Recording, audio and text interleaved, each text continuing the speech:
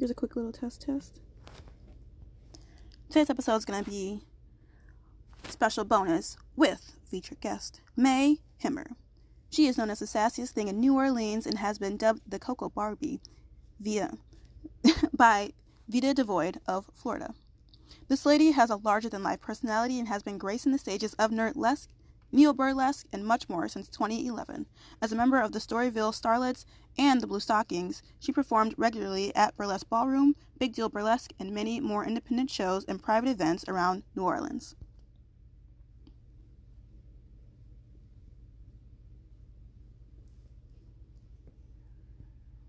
Now life has whisked her on to a new state, North Carolina. Now one of the newest members of the Discordia Dames of Greensboro, North Carolina, not only has she traveled in the South, but all over the country and is continuing to take the country by storm one state at a time. But did she stop there? No. Not only did she attend her first international festival by attending the Montreal Burlesque Festival, she is now the 2017 Miss Montreal Burlesque and Lily St. Cyr Award winner. And of course, she's not only a burlesque performer, but a cosplayer as well. Her roots in costuming led to her love of Nerdlesque, as it was right up her alley. This led her to performing at various conventions and all nerdy things around the country. Her love of cosplay now revitalized, she's hitting the sewing machine hard again to bring to life some of her favorite fandoms, both on and off the stage. You can check out her full portfolio of performances, awards, and publications by going to www.mayhemmer, that's MAYHEMMER, to stay in the know.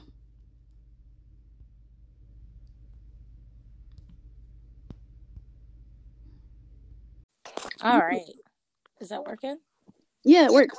Oh, perfect. Cool. How do I sound? You sound great. You sound clear. Cool. You sound super clear. Yay. You sound good. Are you doing stuff? No, I was just closing my door so I don't get attacked. Oh, okay, yeah. I was like, hold on. I thought about it. I was like, you know what? Let me just go ahead and shut the door before you hear, hey! Like your kids are going to come in like, Mom, who are you talking to? Oh, Who's yeah. that? Who's on the phone? I'm telling you, that's what's going to happen. It's like they know. They know when I'm on the phone, and they're like, hey! And I'm like, bro. Stop. Mm-hmm. Kids are wild. Okay. Are you ready? You have some water? Do you have a snack? Yep, I have my snack. I have my agua. Okay, good. I think I need my, what's that word? Chapstick, because I did this yesterday and I didn't have it, and I was just like, oh, my lips are just drying out. I'm so into this conversation. Girl, so what happened with me was the weather's been changing. See? Oh, yeah. See, I heard one punching on the door now. I'm trying to get in. The weather's been changing, and I woke up this morning, my ears draining, my sides are draining, my throat's sore. I'm like, can we not? Oh my goodness, we not do this right now? I know I have allergies, but this is I didn't sign up for this. Oh, I'm so sorry. Are you feeling okay? No, I'm okay. It's just like I'm eating like miso soup to try and like calm everything down, but you know. Yeah. Oh, I feel that slightly congested. Yeah, I was gonna say if I sound a little congested, it's because I don't feel congested, but my nose was just like real dry, like boogery last night, and then woke up real dry, and then I had a nosebleed, and I was like, cool, stop, please. Yep, that was me yesterday. It was like real runny, and now my nose is dry, but like my throat and my ear is like, hey, drainage, hey. That's always fun. Jeez. Yeah, I'm like, can we not? Oh man. So before we get into all the questions and whatnot, how much time do you have? I have like an hour and some stuff. Okay. Yeah, I have about an hour and some stuff too. But briefly, I just want to catch up because I haven't talked to you since like, what was it, like October, November? Yeah, girl, I dipped out because oh my God, kid went back to school, not not virtual, like he's been in person, half in, half out. Yeah, it's been an adventure. Yeah. Cool, fun. And Yeah, that's pretty much it. I'm just helping him readjust to being in the classroom safely. Mm-hmm. That sounds tough. Like my sister, she has 4 kids, 1 on the way, and oh no, girl, no, exactly. girl. So she's having a time. She should have just clank as soon as COVID. No, we can't do this right now. We already got 4. No. Yeah, just shut it down, put it on lock. But nope. No. She's like, well, you should have pulled out and all this stuff because like they're married, and I'm like, y'all married? How you gonna like, do something, y'all. Like, get on some sort of non-hormonal birth control if that's what you need. But like, stop them, you know? Yeah, because that is not no. That's cute. He should, right. Girl, you cute. Y'all married. You know, come on. As a married woman, yeah, right. How'd that discussion go? Yeah. So she's how far along is she now? She's getting up there. She's getting real big. And I'm like, oh my goodness, that's something. And she's still like working overtime in hospitals. Oh. And she's in school. Oh. She's doing a lot. She I sympathize. My mom was like, she's working her ass off, and my mom's always like, oh, she doesn't have time to talk to us and call us. I'm like, she's busy. She is busy, and she has 2 boys in school having a hard time doing virtual stuff online because they're at home, so they're comfortable. They want to like play Minecraft all day. That was my son's issue. In his mind, he's at home. The end. Yeah. Like, yeah, I'm like, I get it. Y'all want to play Fortnite and whatnot, but you got to have some time to learn, to have some structure. Mm-hmm. And their dad was trying to give it to him, but they're their father's sons, you know, like he's playing video games, he's watching anime, like he's like watching movies and stuff. And mom's like, you need some more structure with these boys. You got to get up off your ass and do all this. And I'm like, I don't know how much you can force that, Mom, but okay. Let me know how that goes. Yeah, exactly. So it's like, as a married woman to a fellow nerd with 2 sons that are also now nerds. Yeah. And I'm trying to get the husband to back me up on this. And what's he doing? He on his computer fussing at his video game. I'm like, bro, can we do this later? I'm trying to. You're not helping. Yeah. You're not helping my case. Right. It's like, come on now. I'm trying to like instill some structure. And Christina did have, like my sister, she did have it, but like there's only so much she can do. Oh yeah, you like you can only fight so much. And then like when they went back to half in person, half virtual, man, I shifted behind back. I was very much the mom that was paranoid and scared. Mm-hmm. But after a year of this, I was like, oh no, you gotta bring your behind back to school. Yeah. You know what you gotta do. And the first thing he does when he gets home is strip out his clothes and get a shower. Yep, exactly. And that's the thing, like that's what my sister does when she comes home from work, especially working like extra like not luckily not so much graveyard shifts, but like she's working generally from like either 9 a.m. or 11 a.m. to like 7 p.m. It's just all day. She come home and she gets sprayed down with like disinfectant and usually takes a shower also. And her skin is so dry. I'm like, oh, I feel sorry for your poor skin. Oh yeah, she probably drier than a desert right now. In the Sahara. Yeah, exactly. I'm like, oh, poor baby. But she's like, I gotta do it. You know, I'm trying to keep my family safe. I'm like, yeah. She's like, I'm trying to make sure we have some money because I understand how it is. Because I lost my work until like November, but yeah, still, I was just like, oh, I'm struggling. She's like, yeah, I don't want that. And yeah, it's hard. I want to like, feel some sort of security, you know? And I'm like, yeah, definitely. Yep. And like, her husband wasn't working, and then he got a job at Amazon very briefly, but he already has like a hernia. Oh. Yeah, trying to do that Amazon work was not it. Yeah, and I was like, well, was not gonna, yeah. Yeah, no. It was not it. And I'm like, yeah, I didn't think so. But I hope he finds something. Dude, and like my husband works at, look, now I don't know if the universe was looking out for us.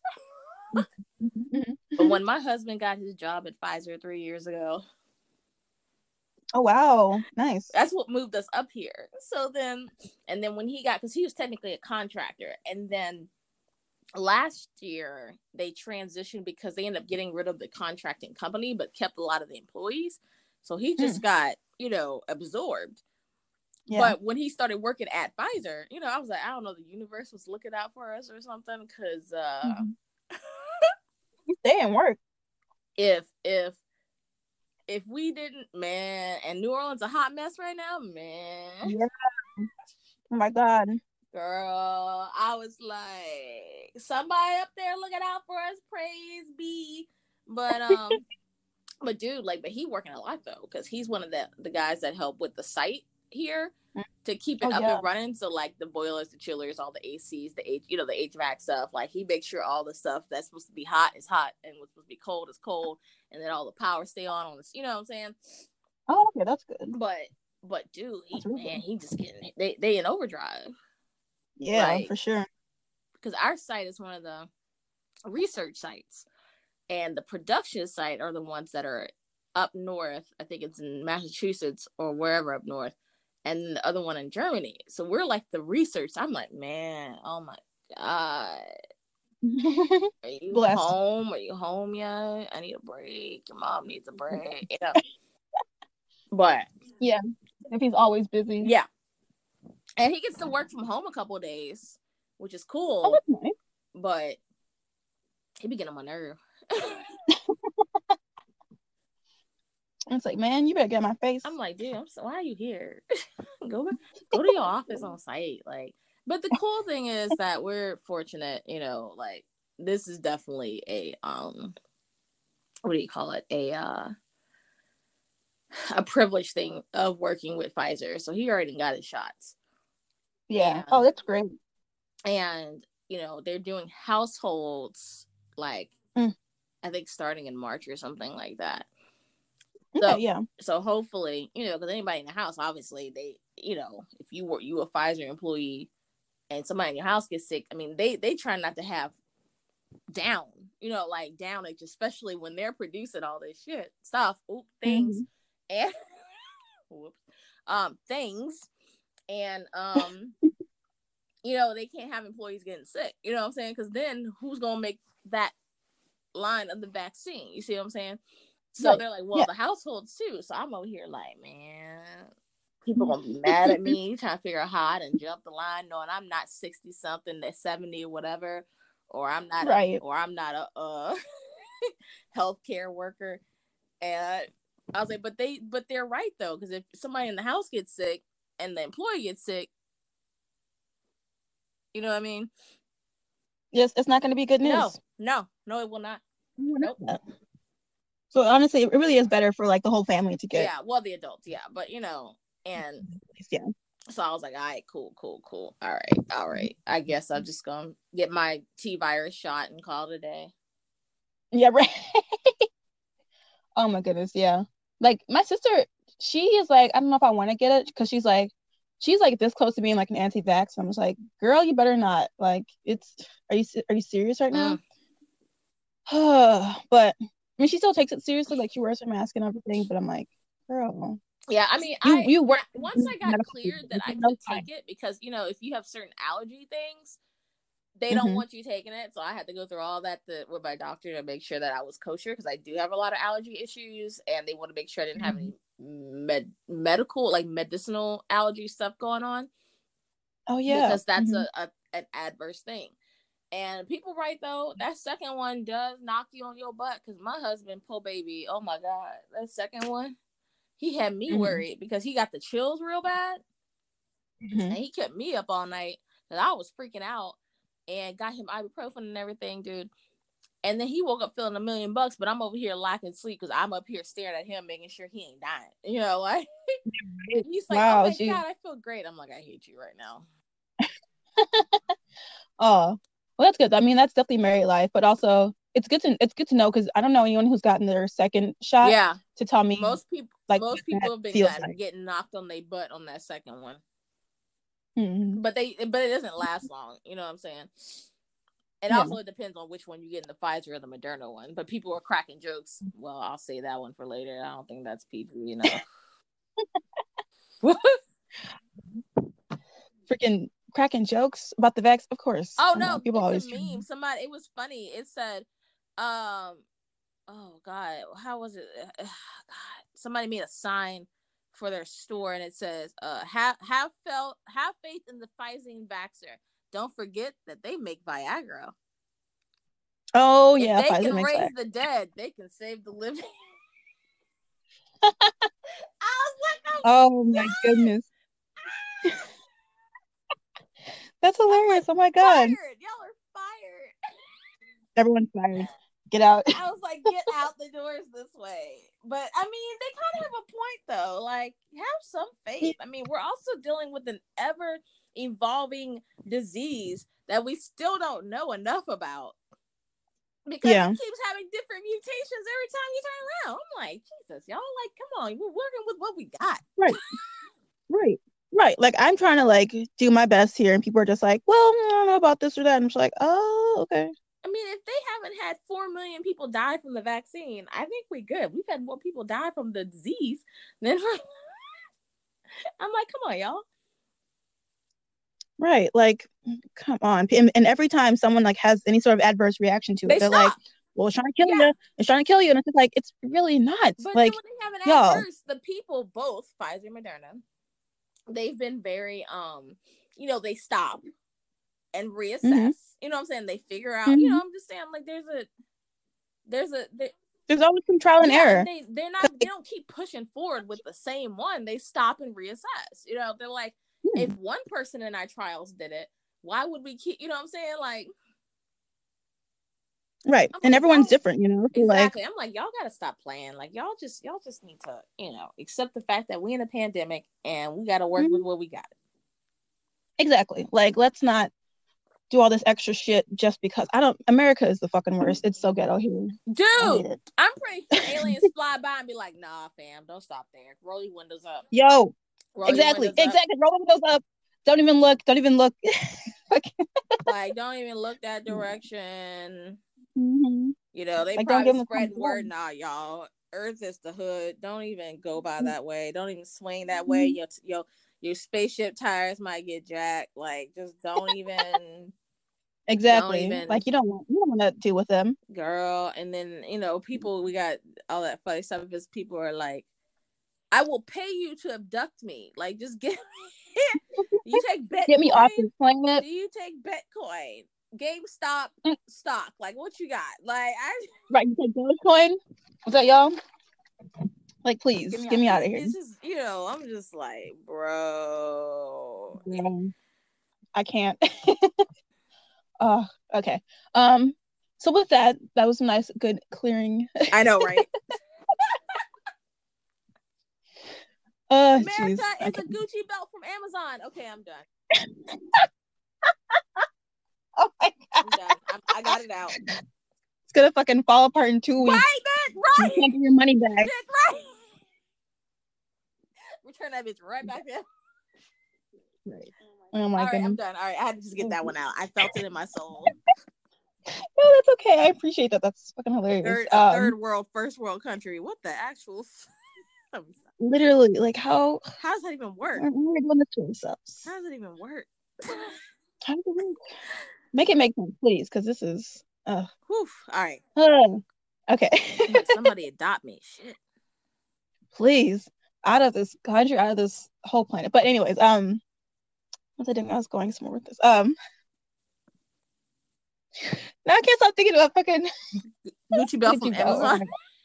Yes. Oh my god. Sorry, I couldn't help myself. And like the logo is just like always upside down, no matter which way you turn. Yes. Like, what just happened? The bootleg dude on the side of the road to be selling the CDs also selling that Gucci belt. Is that actually Gucci? It's like Bucci or Jucci or Hoochie or something. It's Jucci, yeah. Gucci. It's actually a J that they made look like a G. Yeah, and you're like, wait a minute. Is this permanent? Is this Sharpie? Oh my god. Is this dry erase? What the fuck is this? Is this magic marker? It's a Sharpie. I'm done. I love it. Oh man. Okay. Okay. So this whole conversation, I guess, obviously is gonna be edited down, and it's gonna be not as long since we don't have as long today. Yeah. Than our previous one, so we can definitely have another. Yeah, and I have some time. I mean, as long as I got some time. We'll see if I start hearing children killing each other. Um, You might have to go. I understand. but I should be good because the husband's home, and I swear to God, then I'll just kill all three of them. All right. Yeah. You're like, I'm just as close to snapping. It might just happen. Dude, I'm doing sober February with no booze at all. Oh yeah, I'm proud of you. Yeah, I'm about that. I'm here for you. Call me if you need to. I'll just send you a picture of me drinking water. This water is delicious. Make sure you have some water. I'm drinking so much water right now. Yeah. I'm watching your progress of your water llama. I'm like, that's so cute. Yes. I love this app. It nags me, which is what I need. To tell me you ain't drink water in 2 hours. I'm like, well, crap. Girl, get quenched. Be hydrated so you don't dehydrate. Exactly. Okay? Oh my God. So yeah, this one is gonna be real. I guess kind of brief, and it's just gonna be focusing on very much on cosplay, a little bit of Nerdlesque, like kind of like we did before, but with very specific questions about your experience and overall in the community with not just 28 Days of Black cosplay, but also like Black History Month and like the overall climate of the cosplay world and community. Because I feel like you're really in there. Yeah, I guess. I mean, I wouldn't call myself a cool kid, like, Monkey Roll and all them, but like I do it for fun, you know what I'm saying? So like I don't know. It's been weird, especially after the cosplay that I did earlier this week that got blown up, and I didn't expect for it to. Wait, what? Oh. Yes. Bessie? Yeah. Freaking amazing. That woman holds a special place in my heart because of my ethnic background. So like when I got the opportunity, and I was like, I'll take Bessie, bro. Like, but I can go into that whenever it gets to that point, because there's a whole story behind how that whole costume came together. Oh yes, I definitely want to hear. It's definitely becoming. I feel like it definitely like blew up, not just because you did it amazingly, but also because of Lovecraft Country, and we can talk about that briefly a little bit. So, oh my God. So yeah, I was like, yeah, it's freaking so good, and I'm so upset about, was it not the Oscars, the Golden Globes? No nominations. Dude, I'm like, are you kidding me right now? Wait a minute. Nothing? It's fucking award show. Nothing. I was like, this is why we talk about y'all, but you know what? We're going to leave that where it is. Yeah, I know I'm going to have an episode on that later on, because like, it's a whole thing with like award shows. I'm just like, what the fuck? I've never been into them since I was a kid, because I'm just like, this seems real circle jerky in one way or another for like all the white people, even though people of color are just like killing it in one way or another, and they're just not being acknowledged, and it's really frustrating. We're just gonna ignore this happened. What? Yeah, right. And it's funny because like even British white people come over and they're like, oh no, I feel like the things that aren't being spotlighted are always the things that are done by people of color. That really has lots of merit, and you're just not trying to pay attention to it. And they're like, oh, do you mean like Little Women? And they're like, no, I'm talking about Hustlers. Yes. Like, watch that. Yes. I'm like, oh my God. Love that whole story. So yeah. Actually, I still haven't actually seen Hustlers myself, but I need to see it. 10 out of 10. Recommend.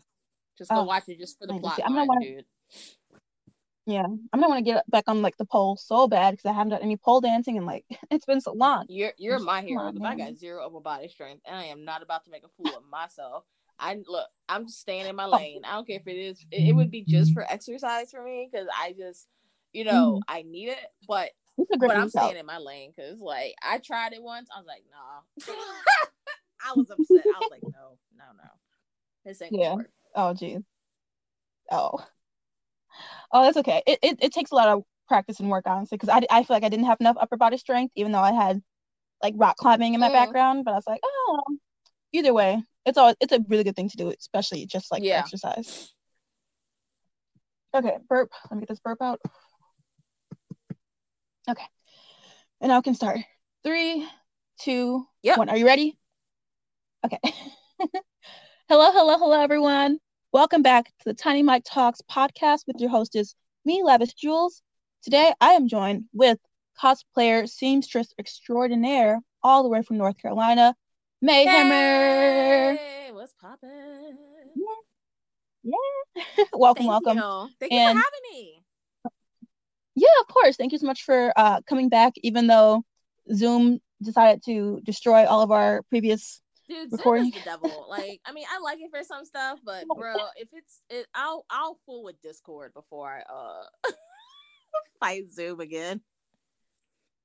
Right. Yo, and that's the thing. I actually recorded one, I think after we talked, because I did an online panel at this convention. I'll tell you about it. It's really fun. But I did a panel about cosplay horror stories on Halloween, and it was so fun. And I was trying to record Discord and Anchor, and it was just like, nope, you have no audio here. And I was like, why?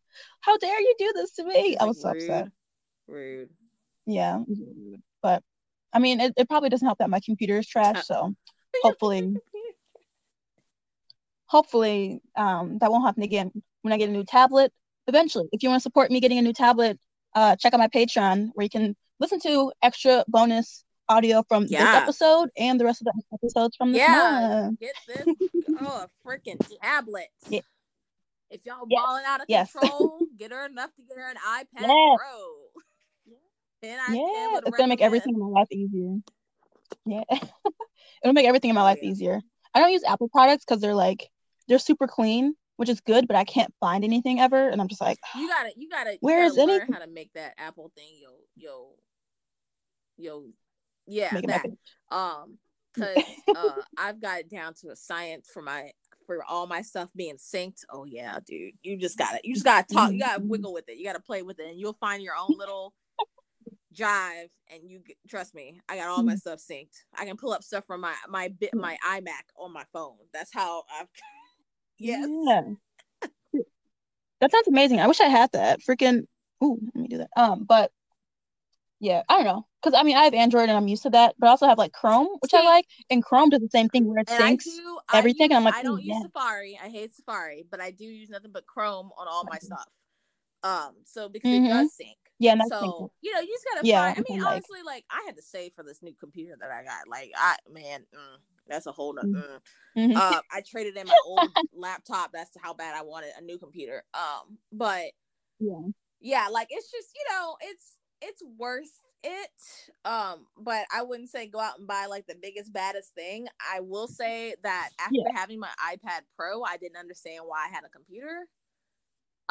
Except for some of my software will not obviously work on an iPad Pro. So, but everything else does. Okay, yeah.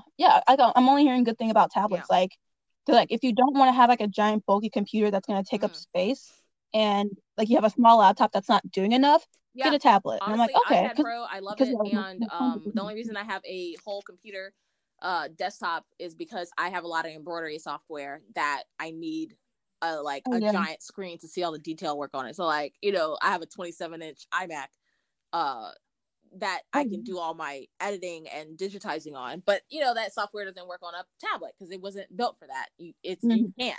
You just can't. There's no way. Yeah. If there was an option, and that's fair.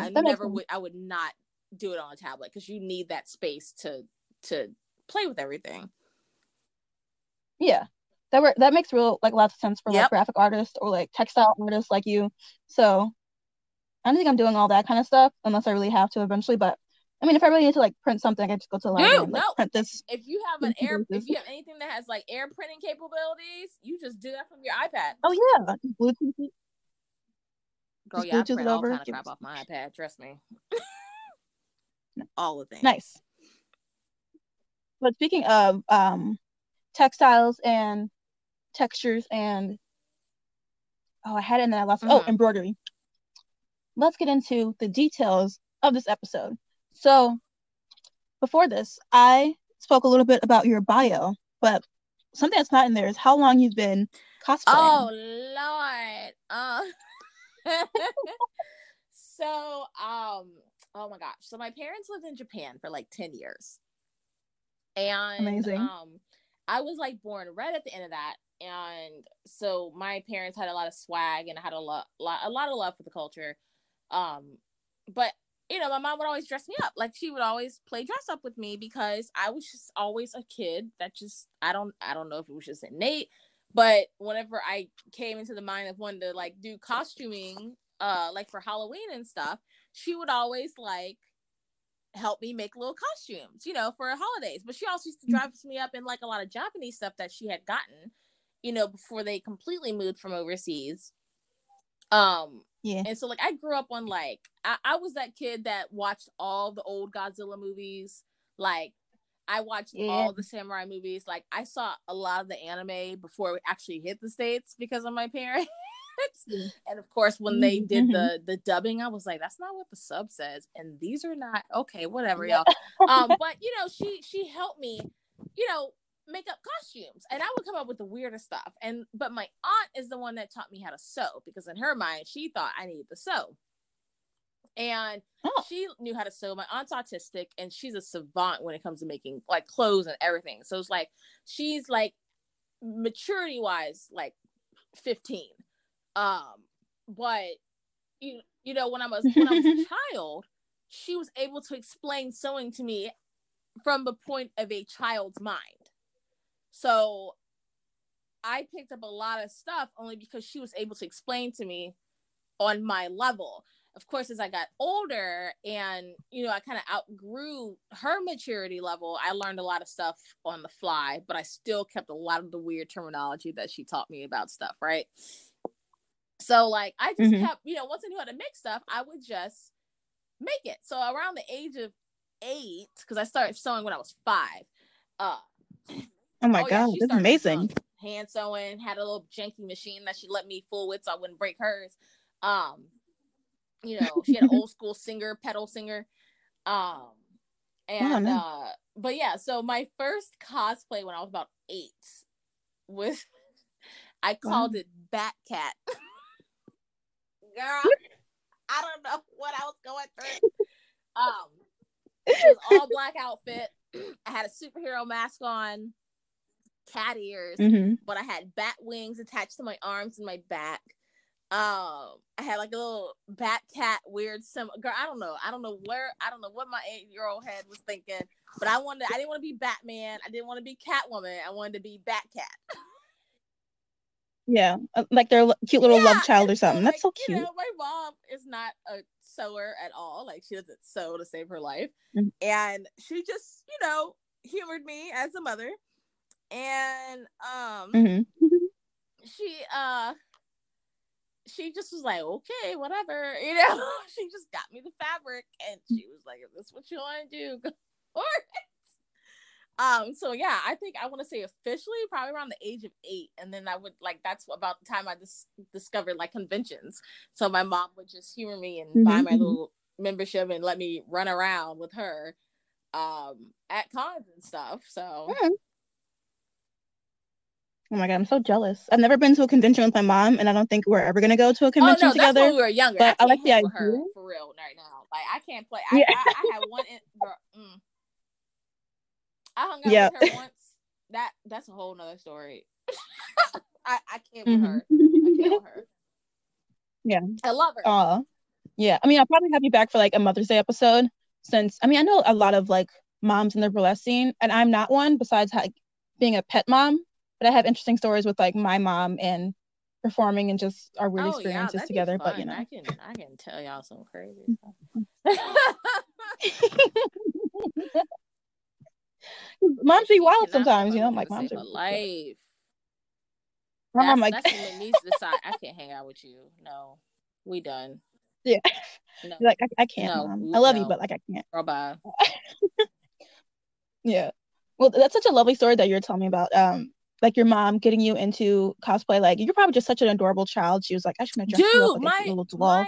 She had one of my grandmother's colleagues / best friends. My grandmother taught for like 40 years, and the woman that made my mother's wedding dress made all kind of stuff. This woman was impeccable. She made me she did make my christening gown, but she made me this baby dress that made me look like a freaking doll. I wish I had the picture. My mom has it, but this woman made me like one of those cute little flouncy little girl, like baby girl dresses that has layers and lace. It was like sapphire blue because of when my birthday was, and it just had white lace all over it. And then like as I got older, I was like, you let her put me in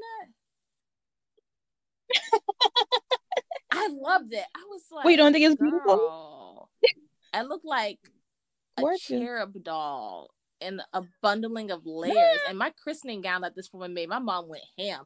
I was like, I'm so done with you. You just on the slick, just all right. I want her to be covered and smothering in lace. I was like, Ma, like what? Right. Oh my goodness. Oh, that's so yeah, cute. It was cute until I got married, and I had to tell my mom to back because she was, oh my god. Oh, was she like a little overbearing? She was like, I'm gonna make your whole was the one buying my dress as her gift to me, and my mom was trying to put me in cupcake dresses that were bigger than I was. I'm like 5'2", y'all, like 5'2". What I look like, and with a short torso, what I look like in a dress that has more layers than my soul of chiffon. And I was just angry. I was like, I'm not wearing this. I can't even move in this. But she was like, oh my god, but it's, and she wanted to play dress. I was like, nah. And my grandmother was like, are you paying for this? My mom went, no. She goes, okay, just because you decide to have your dress made does not mean that this girl cannot pick what she wants. I went, oh my god. But I was like, thank you, Grandma. I'm gonna hear about this later though. Oh my god, the petty. I was like, I'm trying to figure out where I got my petty from. My grandmother was savage. She didn't give a crap about nobody's feelings. Oh my goodness. Yeah, but it'd be like that because like my mom was the same way with my sister. She was like, oh, well, your dress should be this, your dress should be this. And my sister picked out her dress and she like covered the top of it because it was designed that she wanted, but she couldn't get it altered in time for like the top, like shoulders and all that stuff. And she's like, well, I wanted to be able to wear it more in the future for like my my anniversaries and whatnot. And it'd be easier to let out if it didn't have sleeves. So I just did a little shawl to cover the top of it because I'm pretty sure this was like in winter when she got when she had her ceremony. Yeah, it was like November. So it was cold and I was like, that makes sense. And it looked really beautiful. And my mom was just like, she kept turning her nose up at it. And in pictures, you cannot tell that these are two different pieces. See, that's all that matters. I'm like, see, like, and I picked a form, like a more like A-line dress. It was fitted at the top, strapless, A-line dress with a lace overlay. And, you know, it was very sleek. My mom did not, she wanted me to look like, I don't know what. But that's just not my vibe. Like, that just was not my vibe for my wedding. I was like, I'm not going to look like Princess Diana in 40 layers of poof. That ain't my, that's not what I want, girl. Like, I mean, it's cool for cosplay to wear a robe a la Francaise, but I'm not trying to get married in that. Like, no. I want to dance. I want to get lit. I want to be able to move. Like, unless you're going to have like a costume change, which would not be out of the ordinary. I considered it. I ain't gonna lie. I told my mom, I'm like, if I have to wear this, you gonna buy another dress for me to change it. That's what I told her straight up. She shut up real quick. Right. She shut up real quick.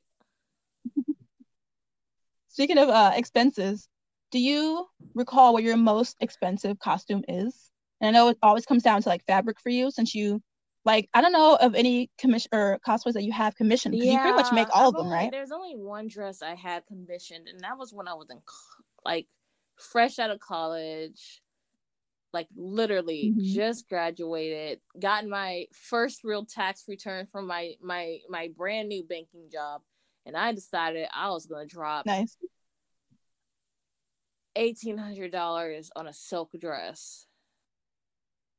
Oh my god. Yeah, I was stupid. I was stupid 21-year-old. I had the Claudia dress from Interview with the Vampire, like her red dress, remade. But I had it made in purple silk. Purple silk de peony, like a royal purple with black Venetian lace all over it. Because I'm crazy. And I do. I still have it though anymore, but I still got it. My behind gained all kind of weight after these kids, and during quarantine 15, I went from like 110 to 143. So like, I ain't spending nothing. No, it sounds like some nice weight. I ain't mad about it. What I was mad about was how quickly it happened. I have no time to alter my stuff. It just went, we here now. I went, dang, surprise. I my stuff. And my friends were like, well, I was like, no, it ain't nothing about the weight. I have nothing wrong with the weight. I like how it looked. I don't like the rate that it happened. Can a girl get a warning? Yeah. Can I get a 10-pound warning? Not a 10-minute warning, a 10-pound warning? Start letting my stuff out. Nah, fam. Here it is. I went, oh, okay. right, full on, Pretty just like much. gotcha, bitch. Pretty And you're like, much. oh my god. It's like, oh, you wanted to be thick? Here it Oh my is. god. Dang, but can I fit in my shit?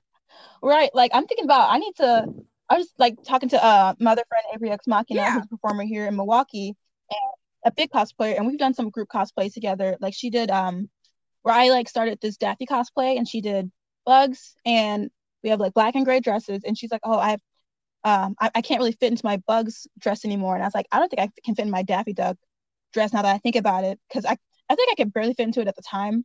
And now I really probably can't. It's probably just like it's gonna go from Dude, like a dress to like a some of tube my top. stuff, I So had like, to wear my elf dress, that green dress I posted on Instagram for a thing, and I had to take a video of something for this D&D show that I was doing. Like they just wanted a video of me, like so they could make like a little bit. My mother-in-law went to lace me in that medieval gown, and she goes, so you don't have to show the back of this, right? And I went, what's wrong? She goes, so, I mean, this is real sturdily made, but I'm going to have to beat you up to lace it. And I was like, hold on. So I pulled the top of it down, went and got one of my waspy corsets, had her tighten me in that to where I couldn't breathe. Then I had her put the dress on, which went, I mean, that was at that point. Now can't even, no. And so then I put her in there, and she goes, can you breathe? I was like, look, can you hurry up and grab my phone and hurry up and get this recording so I can get out of this? It just needs to be like a 10-second video. So can we hurry up and make this 10 seconds real fast? Because I'm trying not to pass out. So yeah, that $1,800 dress can't fit in it. It's still in my closet. Looking back at me. Now that I know that we're the same height, I will I'll like make a savings fund just to like send you the amount that it costs to get that dress made, I and will then I'll send buy you it. the measurements. Be like, bro, you want this? Take it.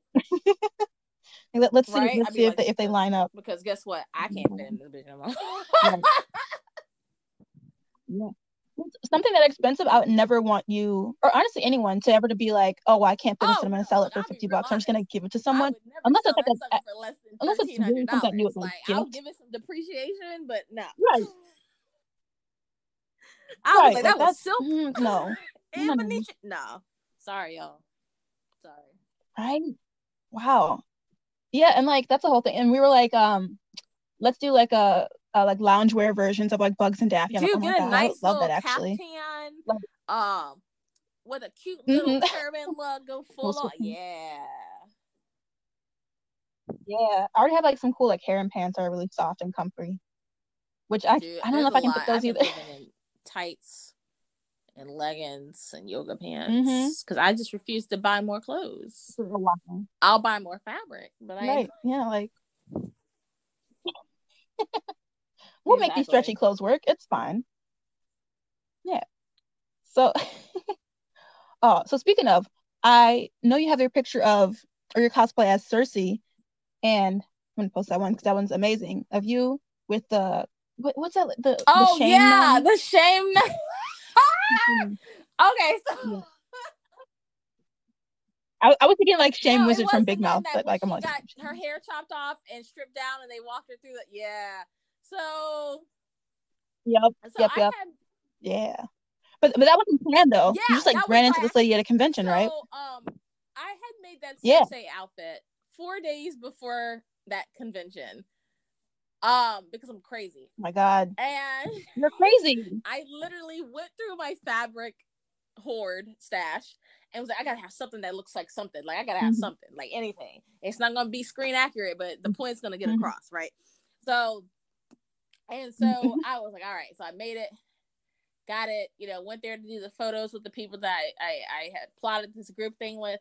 I was walking through GalaxyCon, and all of a sudden I hear a bell, and I hear Shame, and I turn, and she's pointing at me. And I went, oh! And then we laughed and ran through the crowd. We don't even know each other. Like, we just ran through the crowd. And my friend was like, girl, give me your phone. You gotta get a picture of this. It's so good. I love that so much. Like those kinds of experiences at conventions. She was like, I saw you walking earlier but I was like way up on the escalator, and I know you would not have heard it. And then I saw your head and the top of like your pauldrons thing that you made, and I was like ringing that bell. You would hear it, girl. People looked at us like, oh my God. Oh, and then they dawned on people. Yes, so good. Honestly, that's one of the ones that's timeless. No matter how Game of Thrones ended, I still haven't seen it, but I know no matter how it ended, people feel some kind of way about it. But that is, I think, is definitely going to be one of those timeless cosplays. They did some people dirty, but you know, I will still like, I still have like, you know, patterns drafted up and ready to go to make like some of Cersei's, because I'm a weirdo. I kind of liked Cersei. You know, she was just a cold. I mean, I don't like her and her brother's stuff, but I liked her costumes. Yeah. I understand where she was coming from, because she was a woman in a man's world, you know, trying to outdo the men that were always just abusive to her, you know. Yep. Yeah. And really just trying to still crazy. Down. I mean, there was without a doubt, like that bra was not wrapped too tight. But you know, I loved her costuming. Like, I loved it. And you can see like the dichotomy of her character with her costumes evolving and changing throughout the seasons, you know. And you know, I have some other ones I want to make. It's just not on the top of my list right now, because, you know, where are we going? There are no cosplays or no like, conventions in nowhere. Yeah, there are no conventions on the horizon that are not virtual. And as much as you want to, like, I don't know, some people are definitely doing like the virtual conventions that are happening. Like I'm doing one on it's this month on the 13th. Well, that's just a show. I think they might be doing the whole convention around it too. HomieCon, which is on Discord, but I don't have to be in cosplay for that the whole day. I can do other stuff and then like pop in and out, and like it's very different not having to be in person for a convention. And like Milwaukee is doing Anime Milwaukee virtual online this year, and I'm like, that's cool. I've always felt some kind of way about Anime Milwaukee, because it's like, I don't know, it's very like, I don't know how to describe it, but it's I don't know, not a top priority to me to like do a big new cosplay, you know. So it's like, I'm fine. Year. Like once I realized what was happening, like once it got bad, you know, at first I was like, okay, we're in a pan, you know, but when stuff just exploded and the country pretty much shut down, you know, I had zero motivation to work on anything. Like, I'm like, where am I going? I'm not, what am I trying to be cute for? You know, and I commend the people that still kept going, but I also got 2 tiny kids that I have to keep entertained, and, you know, in a whole pandemic. So like me trying, I was like, it's real different. That's not on top of my list right now, you know. And, you know, now I did feel a little more motivated. You know, I kind of got my groove back, so to speak. And my problem is I work best with deadlines. Like, that's just how I am. You know. Yes, same.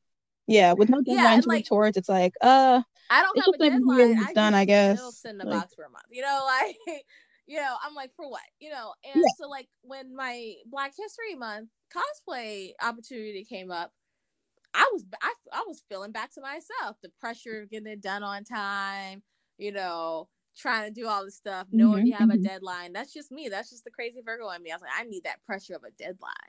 Like, I need that. I'm a weirdo. Like I like to feel the pressure of a deadline, you know. And I have a couple of others that are in the works that, you know, I don't have a deadline for, but I'm pushing myself to stay on task, so to speak. And I'm still doing the same dumb stuff I do. I work on 3 projects at once, because that's just how I am. And because I get bored, I'm like, all right, I'm done doing this, I'll move on to the next one. Okay, I get bored doing that, I'll move on to the third one. Okay, I'm bored, back to the first, you know? So that way I'm never actually sick of anything. Because I have done that where I got sick of it and I say I'm done. Like, it can go sit on the shelf for 30 years. But that way it stays fresh, you know what I mean? And, you know, like there was, I mean, but now I'm starting to feel like I'm getting inspired again, you know? And even though I'm not going to be going to any conventions that are going to be 5,000 people deep without any type of protocol or immunizations or whatever, you know, I'm trying to be optimistic. Right. Because I would love to go and do stuff, but I'm also going to be realistic. that some things just don't need to happen until the world stops trying to we're kill all the out of population. this, like fully. You know, Mother Nature got sick of our stuff. Right. Mother We're really Nature trying to until reset trying to herself. I'm sick of y'all. Here's a whole disease. Have fun. Right. You know. Yeah, y'all like y'all fucking here. Too much. Here you go. You know, but like when you think about it though, not to get into a weird like tangent, but you know, we are in a phase of the earth where just like any other time, Mother Nature has reset herself. Ice Age, that heifer reset real hard. Like real hard. You know, there's been the Black Plague. That was another hard reset. You know, so you would think we would learn from history. You know. You would think, but you know, it's been so long right now that not just like America, but like the whole world has been in this pandemic, that parts of like in the parts of the world, the Black/bubonic plague have been coming back up. Like more cases have like come up, and it's like y'all thought we were done with this, and Mother Nature's like, fuck y'all not learning from this one. Here's a little something else. Like y'all better get this shit together. A little bit extra on there for you. Yeah. Like I'm exactly like y'all need to get y'all shit together, or else y'all gonna have to add something else. You know, and like when all the like the other stuff kept popping up last year, like the murder hornets. I was like, what? I was what is it? What? I was like, what are y'all kidding me right now with this? This is some bullshit. I'm looking at my husband. He's looking at me. He's like, you know what? Nothing don't surprise me in 2020. At this point, you can't shock us. All right, since y'all ain't learned, let me just dump something else on you. Boom. Here's 3 different variants of the COVID-19 now. I'm like, what is happening? Oh, you trying to make a vaccine here? Let me go ahead. Oh my god. Let me fix that for you. Since y'all think y'all wildin'. But no, yeah. So oh my god, yeah. I don't know. 2020 was 20. I didn't do nothing. I didn't do anything. I sat on my butt and stared into space. Right. Yeah. And I do feel like also that I'm finally getting some more motivation and things like that. Like, because I didn't have like huge plans to like do stuff for 28 days of cosplay, but the more I'm like, and for Black History Month, like the more I'm looking at it, the more I'm like finding things where I'm just like, yeah, like I'm putting more stuff on my Patreon, doing way more with the podcast, and like slowly coming around to do stuff on YouTube. But I feel like I want an editor to do that, because I'm just like, dude, like so much you know, like I've been, you know, and like it's just nice, and I think it is because of especially with everything that's happened in 2020 and the beginning of this year. You know, I really feel like Black History Month does have more significance now. And, you know, even though we Black 365, like it don't change, but I do feel like, you know, with everything that has happened, I feel like there is more awareness and more pride in your Blackness and one's Blackness, you know. And, you know, I made a real reckless post on Twitter the other day because I don't follow her at Mayhemmer, y'all. I said follow her at Mayhemmer. See her I got real reckless because I was real up. I was like, look, if you weren't with me the other 300 days of the year, don't hop up on us just for Black History Month. We are not a fad. We are not a we're not a trend. If you weren't with me in the beginning, don't just hop up on me. You know, if you're somebody that I know and have known, and you just doing it to be seen, like I don't want nothing to do with you. Like, don't just start prepping up. Like, if you ain't about us all the time, don't be about us for just 27/28 days. You know, don't just suddenly try to pop us and be like, oh, this is my fave. It's like, where have you been? Do that, because that feels so ingenuine. You know, that doesn't feel genuine at all. And it's fake, you know, like, but if you have been a main proponent of equal rights and, you know, being diverse and making sure things are diverse, then by all means, please pump up your BIPOCs, your BIPOCs and stuff like that, because that is when people do tend to pay more attention. But you know, Mhm. don't just come out of nowhere and be like, oh, I'm here. No, you weren't. You just trying to be seen. You know, no, that's not what this is about. So, you know, I Right. give major props to all the people that I do know that do push up Black and just other POCs in general. Like for anything all year, you know. And Throughout the I whole have year. no problem with those people Yeah. making extra moves during the month to highlight Black people. You know, that's different than, oh, let me Yeah. just find some Black people on the Yeah. internet. And, bro, out of here with that. No. Get right. Yeah, exactly. And like, I like, I don't know, I always feel like slightly disingenuous, even though I do love like Black cosplayers all year round. It's like my Instagram has been doing this thing where it's like I will follow people just all the time, like artists, cosplayers, everyone, but then it'll also like make me unfollow them, and I'm like, what is happening? That's Have so I reached the weird. limit of how many people I can follow? I just want to see all the stuff.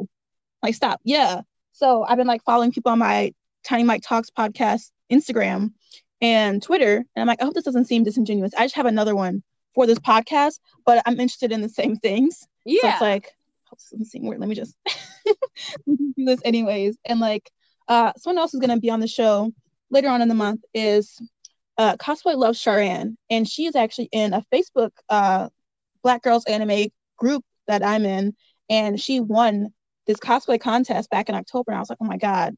And I was like, she was going to cosplay out of the water. She cosplayed one of my favorite characters, and I was just like, yes, I'm glad I voted for her. And I was like, I really want to have her on the podcast.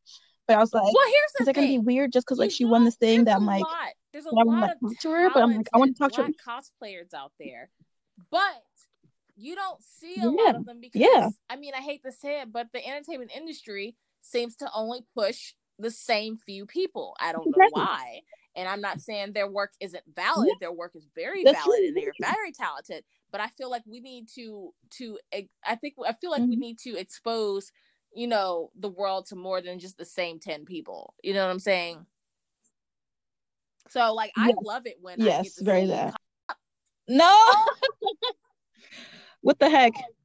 I don't think that was even like an hour. And I'm like, maybe it was. I don't know. But I'm like, why would you suddenly do that? It's happened before, though. I'm so sorry. No, you're fine. I thought I did something. I was like, what happened? No, I'm like intently listening to this. I'm just like, yeah. I'm like, come on, man. Anchor. God dang it. Anyway, I can just jump back. But all I was saying was, you know, it's nice to see more than the same 10 people being recognized. Mm-hmm. And I love seeing just new faces that are super talented. Yeah, right. And like from that cosplay contest that she won, like even like if she didn't win it, I still would have followed her because I don't cosplaying this character. And I've seen more of her stuff since then, and it was just beautiful and brilliant. I'm like, I love this. Oh my god! And like, of course, I was already following her, so I was like, oh, let me ask her. And I didn't have an idea of like her following because like I don't follow that a whole ton.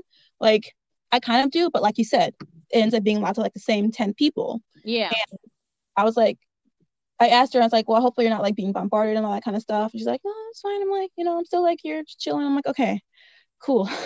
Right. I'm nervous, but I'm still like, I definitely want to give that kind of voice to people who are essentially smaller creators. Yeah. And do things outside the box, not just like a lot of the same old. Yes. Like, oh, I just love it. Honestly, it's so refreshing to see people do things and make their own twists and always.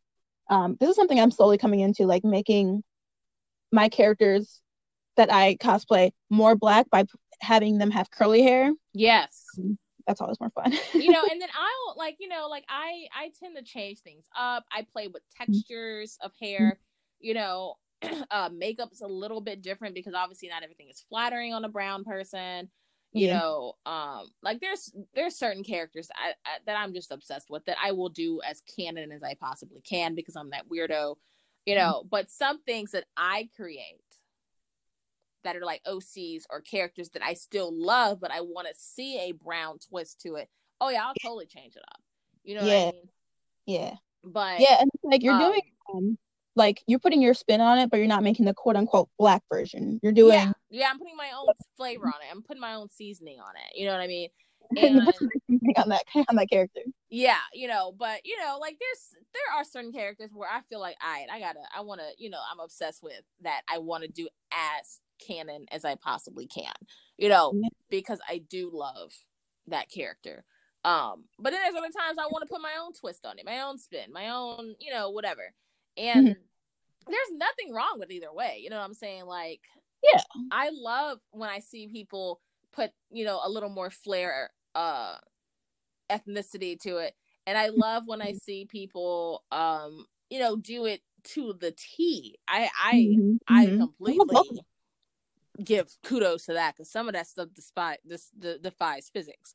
So like I'm like, how is that even possible? Like, did the person designing this character forget about physics? Every Yu-Gi-Oh character, every video character ever, I'm like, did you not know gravity is a thing? Like, what is this? But I mean, I really love that you do that. Like, you put the details in all the ones that you create, but at the same time, like, bring your own flair to it. You oh man, I had it, and then I'm like, now I'm thinking about all the characters that do like the crossovers where they make like they put like the kente cloth and like single or something, 90s version. That stuff is always so fun to me. Yeah. But like, that's what I was gonna say. But like, do you go like deep into your like the characters, like the characters that you're cosplaying, like their personality, and do you end up? I definitely I definitely, like, especially if I know I'm gonna be shooting this, like, I go deep because I want to be able to portray that on camera. You know what I'm saying? And I don't know if it's just the theater kid in me or the entertainer in me. Like, if I'm shooting this picture, I'm gonna try. Now, I'm no actress. I'm far from it. But I want to at least try and put the vibe out there. I'm not always the best at that because I'm a dork. But I do try to mimic poses or the best that I can. For that character that I would feel would be in their personality. It doesn't always happen because, like I said, I'm a nerd and kind of awkward when it comes to some things. But I try my best. I think there is room for improvement for that with me because I'm a weirdo. But that's okay. I love you for it. Thanks. Yeah. How does that translate when you're putting a character into burlesque, like for a nerdlesque show? Like, how much? I totally embody, and that's because like I try to pick music that fits the character or fits the scene. I try to dance as they would. Like my Lady Deadpool is just pure BS. Just me being a complete weirdo and not being serious, because Deadpool's never really like, like Deadpool in all his incarnations is just like an awkward weirdo, and with him like stalking Spider-Man all the time, which is the premise behind my act. Like, it's so awkward, and I'm like, how can I be weird and just like fawning over somebody that has no interest in me whatsoever? Okay, done. I was a teenager once. This can work. Right. But it works. Like, it works, and I just try to make sure the vibe is very much to that character. With the whole aspect of the act, the music, song choice, the costuming. Obviously, you have to make costumes a little more, strippable, so you can't always have the exact same thing that they would, because how would that even come off? Like, right. All in one piece. How can I get this off in a 4-minute song, not having to have somebody cut me out of it? You know what I'm saying? Right. So I try to embody and bring out as many aspects as I can with a character within that time. Yeah. Do you feel like because of that, do you get more of a special connection to the characters that you choose to portray, be it like on a burlesque stage or just like cosplaying for the pictures? I do feel like a stronger connection on the stage because I am not just taking a picture. To me, I am portraying that character on a stage setting where it's interactive. So, I feel like I do pick characters that I do personally have a stronger connection with. Deadpool, Lando, Your Lando. Oh my god, my so Lando's good. so stupid. I love it. 70 stash. So any of the other nerdy ones, my freaking Hedwig the Owl that I've done before. Oh wow. Which was like a trap Hedwig. It was hysterical. And then, God, I'm trying to think back. My brain is like, girl, you're a weirdo. You have too many. I even did a Princess Ruto for a Zelda show, which was hysterical. What? Yeah, what? It was. Oh yeah, it was like, girl. That was. I wouldn't call it one-off, but I just the act wouldn't make sense without the other characters, Yeah. Wait. So was it like a group act? Yeah. Well, it wasn't really a group act. It was like the video game or whatever, right? And it's when Zelda encounters, Princess Ruto, who's kind of a weirdo when you think about it, and she's like fawning over him. So like it's a cheer dance. So the person playing Zelda, she was just chilling, and I just come up and be like, oh, and then like in the game where you have to like carry her because she can't walk for something. Yeah. You mean the person playing Link? What did I say? Zelda, you know what I mean? Yeah, girl, I'm tired. I was like, Zelda met Ruto? Have they met? No, I think they sorry. I was like, I'm so in like Zelda world right now because I'm about to buy it for my Switch, and I'm waiting because I'm like, oh wait, which ones? I literally was looking at that before I got on the thing with you, so I'm just thinking of like Zelda, no, and then I'm like, no, Link. But yeah, the person playing Link, oh my gosh. At the end, I made them carry me around some, and then like for the transition to the next act, they had to carry me and set me on a button that triggered the next. Yeah, it was so. Yeah, I'd have to like completely rework the act. I would definitely remake that whole costume, in a whole nother way. Yeah, but I love Princess Ruto because she was just so weird and like. I loved her whole aesthetic. Like she was like my whole vibe. But and like that's child Ruto. So you want to do like an adult version of Ruto? Oh yeah, so it was all adult version, obviously. We all like it was all the premise. We even said it in the beginning that this is like a like if they were all grown ups and all this stuff, because we like the aspect of the Zelda game, but we had to be cognizant. Obviously the producers like, I really wanted the Zelda show as a game, but we got to be real specific how we do this. So let people know that you're not cosplaying like a sexy child. And like when we did a Super Mario show, it was easy. Like I mean, this dude's with mustaches. Like there's no like the Super Mario show was lit, but we wanted to make sure it was like this is like in a different setting if blah blah blah, and we pull from all the games though. We pull aspects from all the games. It wasn't just the one game. Like we pulled everything. Like a big like cohesive story, like a written like a play essentially. It was a Nerdless play, and the person that wrote it, the producer, wrote the whole play and everything out. Oh my god, and it was just funny. It was just hysterical. But like I choose characters because they were like, "Who do you want to be? Can I cast you as this?" I was like, "No, I must be Ruto." She was like, "What?" I was like, "No, I already have an idea.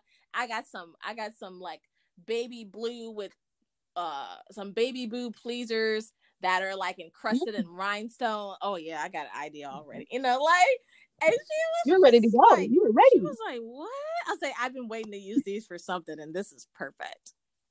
This is it. This is my moment." And they were like, "Freaking all right." I love that so much. Actually, I was talking to Remy D last week, and she was talking to me about a couple of burlesque plays like that, and I'm like, man, I wish we had more of that here, because I know that's something that people would be really, really interested in. It's awesome. Actually, it's such a cool thing. Like I actually went to Las Vegas last January with my mom for her birthday, and I took her to her first burlesque show, and it was zombie burlesque. Nice. And they pretty much had a cohesive story with a few like in between kind of like very much individualized, but still very much fit into like the narrative of the overall story. of the play, and I was like, this is so fun. And my mom's like, is that all burlesque? I'm like, not always. It's not super common in Milwaukee, but I want it to be. But I haven't written anything like that, but I definitely want it to be. And I told her about this Doctor Who show that I was in that was like this, but there wasn't any like any people like singing, and there was no dialogue actually. So I did a Ghostbusters burlesque play, and it was the best. Mhm. I played Dana. Yeah. It was so funny. I was also pregnant AF too. During that one, because like I had found out I was pregnant. I was like, look, y'all, I can still do this if y'all are cool. But if we're gonna do this run of this play, at some point we're gonna have to change the choreography because I'm not gonna be able to do some of this. Yeah. I was like, sorry, y'all. And they loved it. Pregnant Dana. It was hysterical. Like, let's go for it. Yeah, let's just do it. Worried. I love that. I was just like, so they were like, no, this is great. I was like, all right, cool, as long as you cool with it. Right. You're like, yes. I love that. And how do you feel like, I guess, like what's like the composition of the shows and even like burlesque plays that you've been in? Have you been the only performer of color in the cast? Most of the time, yes, but that's just not because they weren't. There weren't a lot of burlesque performers of color in the scene at the time, to be honest. There was only like a few of us, and then like only a couple would, the few that were in it, they were only stuck with one group. Like they didn't do Nerdlesque at the time. Didn't do Nerdlesque at the time. And it I mean, I was like, me and I was like really the only Nerdlesque Black performer at the time. So I don't think it was out of choice. I think it was just out of availability of someone that was interested. And, people being there, you know what I mean? And like they chose you because like you have an interest in doing it, and you were very much like, yeah, let me do this. I'm here for this, and like, okay, well, she's great. Let's put her in the show. It was just like, instead of being like, and we still had like our little nerd play troupe. We still had the audition. Like it wasn't like we all still had the audition for parts because our troupe leader / producer was very much a theater person that was very deep in theater and believed in people auditioning because, even though we're in the same group, your strengths may not be in X, Y, and Z, but another caveat of that was that Piccola Tushi was her name. She pushed me to get out of my comfort zone. She casted me as Dana because she had faith in me that I could do it. I was just, like when it comes to performing, like I don't have any, like, I still have stage fright kind of to an extent. But when it comes to speaking in front of people, that was like a whole nother can of worms that I was just like, oh no, girl, I can't do this. Like, I'm like, you want me to talk? But she pushed me out of my envelope. And I'm honestly really grateful for that because, I feel like it opened me up as a person more, to step out of that box, to take more speaking roles, and not be afraid to expand my horizons on the performer aspect. That's so good. Yeah, so I was really thankful to her for that. And I told her, I was like, girl, like you're like my birthday twin, and I'm just really glad that you did push me out of my box because I would have just stayed in that box and never tried it. That's so good. I love that. Like that's very uplifting to hear that someone would not only trust you but also like push you to go even further because they believe in your ability. Like, that's beautiful. And from that, do you feel like, I mean, personally, like I've said to you, I really think that you have been incredibly influential in the community for cosplayers and their less performers overall, especially with like the talent that you bring to making your own cosplays and make them look so good. So do you feel like because of that previously in New Orleans and now in North Carolina, do you feel like that has really influenced like having more Black and POC performers rise in those places because of your influence? Dude, I don't honestly like. I hate talking about myself. I don't really Uh-huh. know if Like on my podcast, I'm gonna talk make you talk about yourself the whole time. well, I mean, I don't consider myself influential. Like I that would be a reach for me to call myself that. I feel like maybe I helped people see that you can be a brown person doing burlesque unapologetically. I was like the person in town that was pregnant and still performing, gave no F's. I was still getting booked big and pregnant. People, when I told them, look, I'm not scared as long as you're not scared, like I'm fine, and but seeing, and I feel like the fact that I did advocate for brown people in our city, in New Orleans, to step up and show out, and speaking up about injustice and whatever that was happening. And I feel like it made me happy to see more brown people, because I was more vocal about things that were okay, that were not okay. How we should be more aware of our brown community as a whole, and stuff like that. Like I think that maybe because I was mouthy, and was very honest about things, that I did see more people of color taking up burlesque, and I hope it was just that I showed them I wasn't afraid, and you don't have to look a certain way to do things, and you can succeed on your own merits and your own talents, and what you want to put on the stage that means something to you, not to cater to other people. You know what I'm saying? Because it was really hard for me for a while. I felt like I was trying to fit into a mold, and at some point I said, I don't crap about this. Like, I'm gonna do what I want. Like, I didn't even know what nerdlesque was at the time, because I didn't know it was a thing. I was just doing me, being me, like doing whatever I felt was something I wanted to put on the stage. And it makes me happy to see that there are people that are doing them, and you're not worrying about that. You know what I mean? Yeah, definitely. I love that, honestly. And see, that's so I know you're saying no, but it actually really, really does mean yes, but because of like all the things that you have done has been incredibly influential, not just in Louisiana and North Carolina, but also here. Like that shit spreads. Like seeing other Black nerdless performers and cosplayer speak out about things and essentially being mouthy, that helps other performers like me who are more like, I don't know, like I don't want to say timid, but like I don't like to cause trouble, quote unquote, or like have waves. Arguments. No, yeah, I get it. Yeah. I mean, I do want to make waves. I just don't want to argue with anybody because I know I'm right. And can we just do it and not? Yeah, like let's not have an argument about it, because there doesn't need to be an argument about it. We can have a conversation about it, But these might be things we need to change, So like that was very helpful for me, and also definitely made me more comfortable doing like nerdlesque and thinking outside the box and not the same old kinds of like performances that I see, like not the same characters that are always being done, because like that's great, but that also gets like boring. Like you can only see so many of the same character over and over again.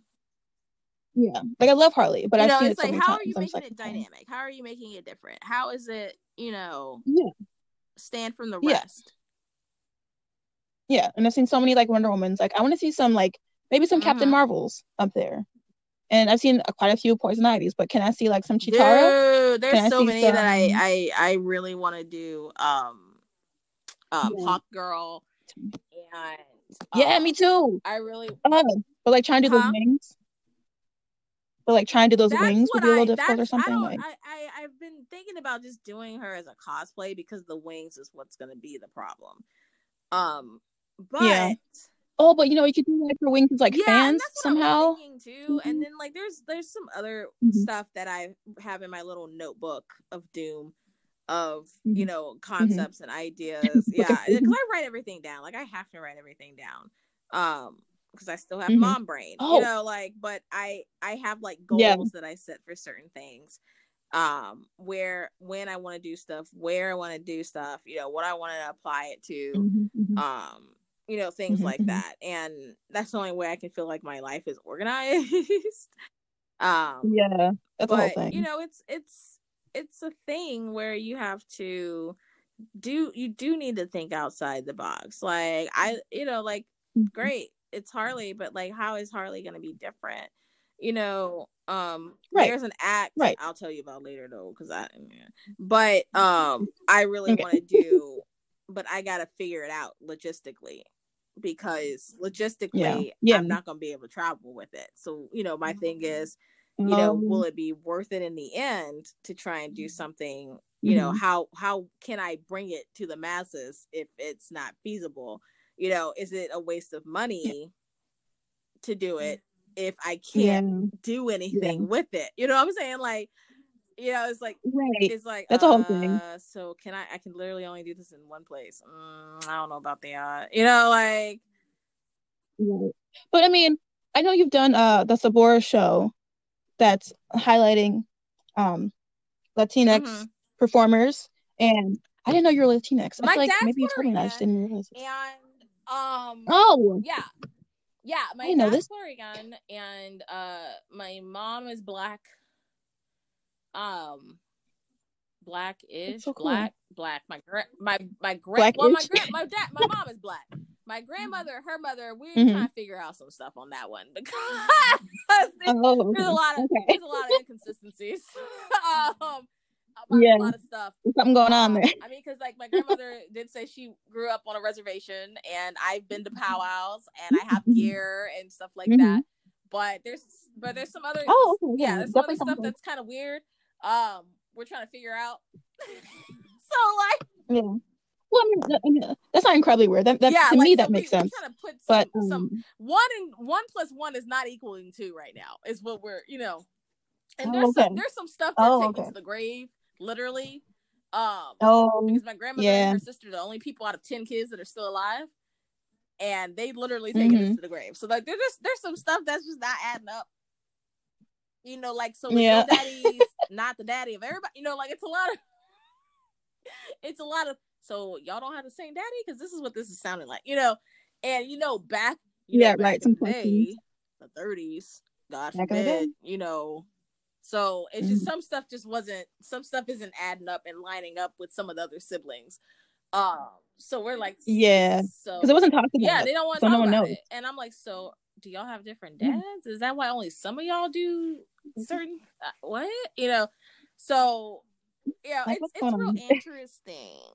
That's interesting. But I mean, I was gonna ask, like, from that, since you did that show, and that was a fully virtual show, like, are you considering like not doing any more virtual shows? Because I know like doing a convention or just cosplaying at home in general is very different from doing a full convention, and also very different from doing a show live. Okay, so like, it's hard for me to do virtual shows, because I'm very much of an energy person when it comes to the audience and stuff like that. Me finding somewhere to record said shows, because there's not, in my area, there's not really like studios I can just rent. And plus, I don't like these people like that that much, because some of them are not clean when it comes to a pandemic. So I don't know what's really going on. And see, like, if I did it in my house, I'd have to wait for my kids to go to bed, which is like super late at night. And by that point, I'm exhausted, you know? So I have to really, really, really feel that show. So when I got offered to do some more, I was like, shoot, I'm gonna make time after this. Like, you know, but you know, it's hard for me in just logistics and just feeling the energy to do it. Like, it took me forever to try to do it myself, because I'm like, yeah, I want to, but I don't have the energy to do that, because it's really like you're gonna push all that energy out, like even just unconsciously, to perform this act, and then it's gonna like hit you right back. You're gonna be like exhausted. It's just, I miss the camaraderie. I miss the audience. I miss the, you know, and it feels different. And you know, I've done live virtual shows. Like, I've done live virtuals that was, you know, in a show that was based in California that went great. And you know, to me that was a little different because you had people interacting in the audience in the chat, you know, like while you're, you know, I can't read it, but I know people are live there, you know, whereas if I'm making a recording, you know, I'm just like, all right, wait, I didn't like that, let me do it again, you know, because like you're not feeding off of people, you're not feeding off the audience and stuff like that. So to me it's a little harder to do, you know. Exactly. Yeah, very that. So for Sabor, I didn't get a chance to see the show. Did you do that live, or did you do like a pre-recorded? I did that one pre-recorded because it was just easier for me. Because like I said, doing live shows for me was hard. Live virtual shows because I got to make sure my kids ain't running around. You know what I'm saying? Like, you know, and the reason that California works so well is because they're 3 hours behind me. So by the time they started, they were already in bed. Like they were without a doubt in bed, you know. Oh, that works. Nice. So like so did you like recorded it currently like in your house, or did you do like did you use like an old footage? Because like okay. Yeah, if nice. I can, like certain virtual shows, if I can, if it's something they don't mind, you know, like a recent video, and by recent I mean obviously like within the past year or two before COVID, you know, of a video of an app they want that I recorded, then I'll use that, you know. But if it's something I have to create and they want it in your house, I'm like, oh man. I'm like, when you need this by? All right, are my kids acting right? Right. Okay, can I just film this here? You know, like, and then like my living room is full of antique furniture, so it's not exactly conducive. I have to work around a lot of heavy furniture. Because by the time I'm ready, my husband's in bed and he's not about to help me move a marble coffee table. Like, he in bed. Like, he's like, look, you do you. Yeah.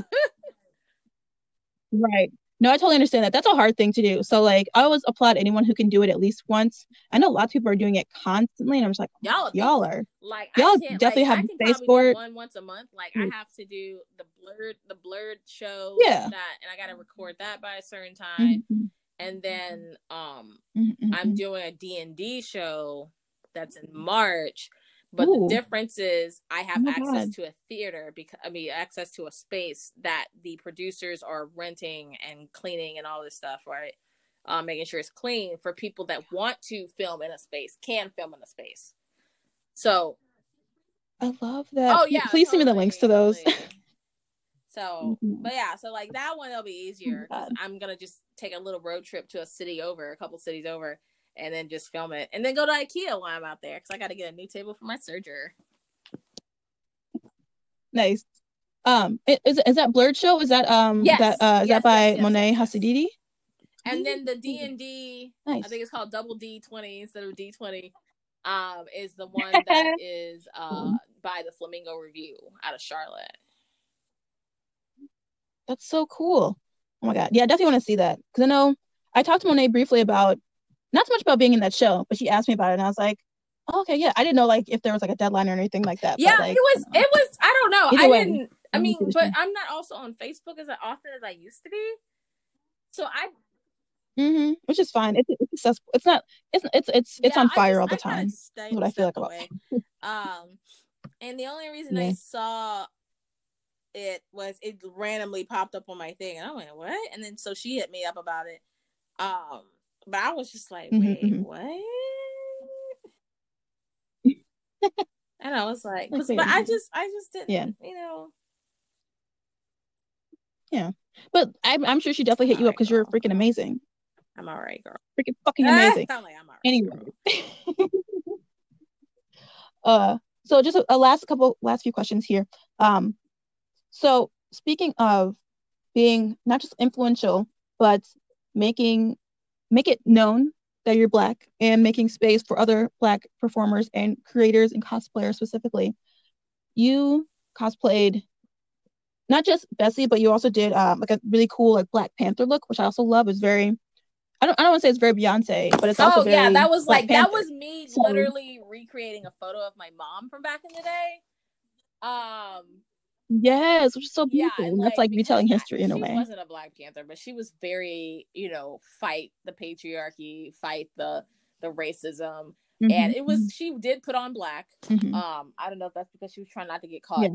But, you know, I just wanted to recreate it, you know, here, especially in a town that, you know, has this town that I live in has known to have some issues. So I was blackety black in the downtown of this town with my ally photographer, who is the bee's knees. I love her so much.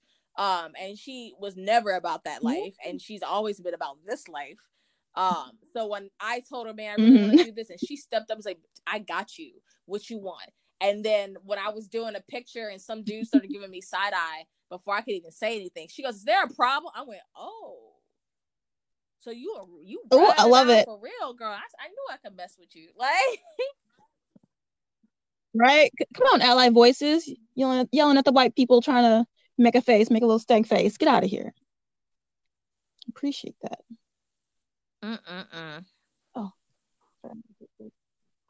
Oh, burpee. So these like historical, not reenactments, but like recreations in cosplay form have definitely garnered a lot of buzz, but it's also very, very telling and insightful, to me at least, that you are putting history on display via yourself.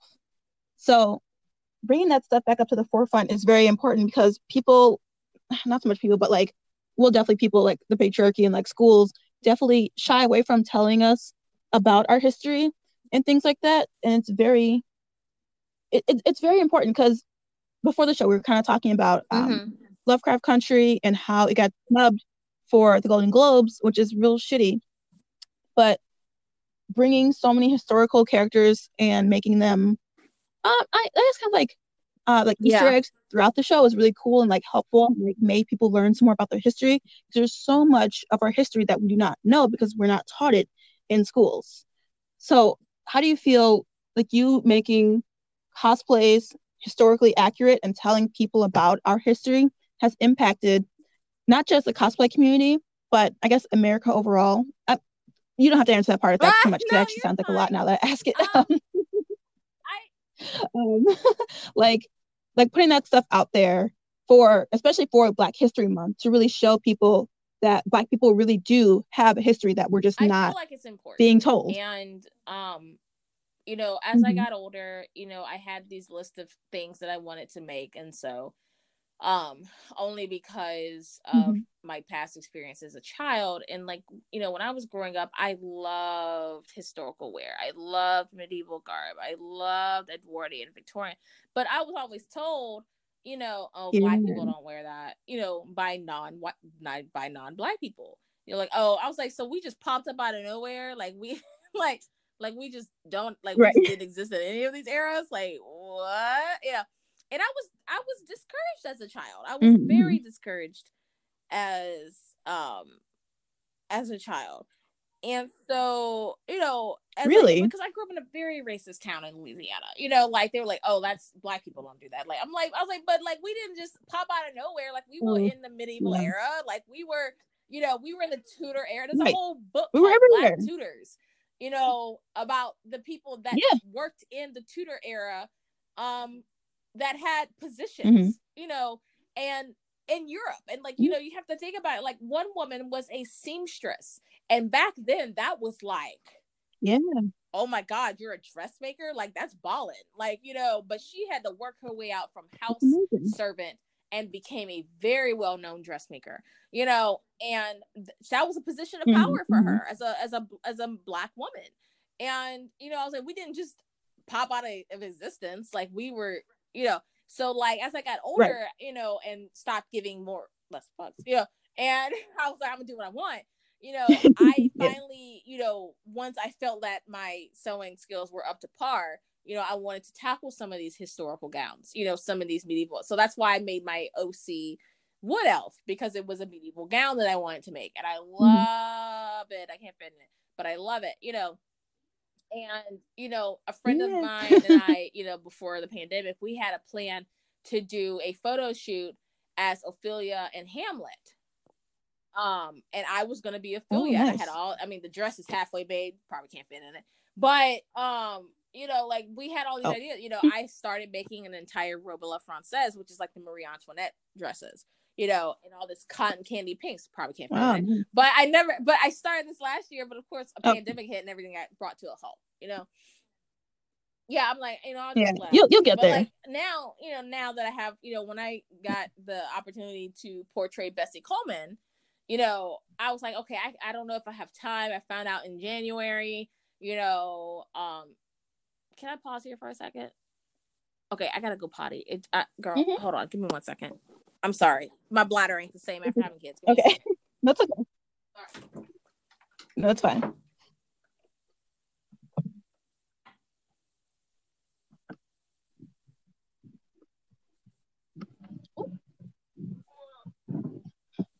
What's a fall over here?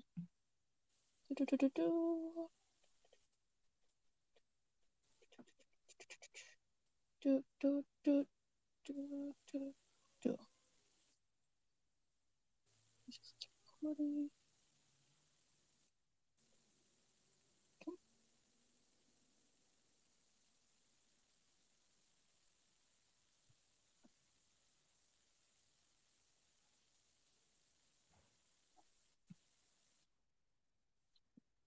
All right, a little bit about Bessie Coleman. This is a celebration of Black history makers. Bessie Coleman was in beauty school while her brothers were in World War I. They teased her because French women could learn to fly, but not Black women. I think you know what happened next. Bessie moved to France, advice from Black history maker and newspaper publisher Robert Abbott, after she was denied several times by flight schools. Bessie learned French and her application to the Cauldron Brothers School of Aviation was accepted. Bessie became the first African-American woman and first Native American to hold a pilot license. Her nickname was Brave Bessie due to her fearless flying tricks like the loop-the-loops, and her life was unfortunately cut short by a tragic airplane malfunction, but her story lives on. Bessie used her time encouraging other Black women to fly and performing her amazing stunts at churches, at schools. She was known for openly refusing to speak or perform at events that were segregated or where African Americans could not attend. Bessie Coleman, we honor you and your fearless spirit. She lived from 1892 to 1926. Okay, I didn't want to interrupt you. No, that's okay. Thank you. I'm trying to remember what was the last thing I said. I was that you were excited to Bessie, cosplay her. and I was like, how do I want to do this?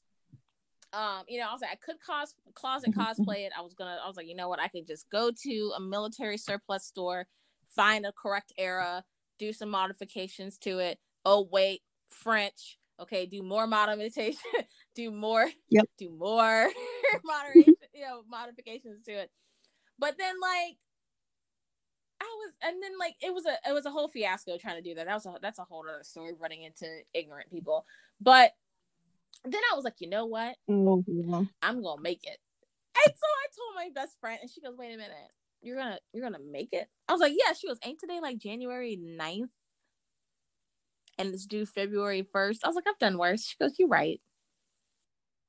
You're right. You have done worse. Oh, wow. Because it was trying to find fabric, trying to get down to the military surplus store down where the base was, and I also work part-time. So I got down there, whatever. Yeah. I went to the Joann's in that town. I was like, F it, let me just see if there's anything that looks like olive drab or anything. And sure enough, there it was. The olive drab that I needed. Nice.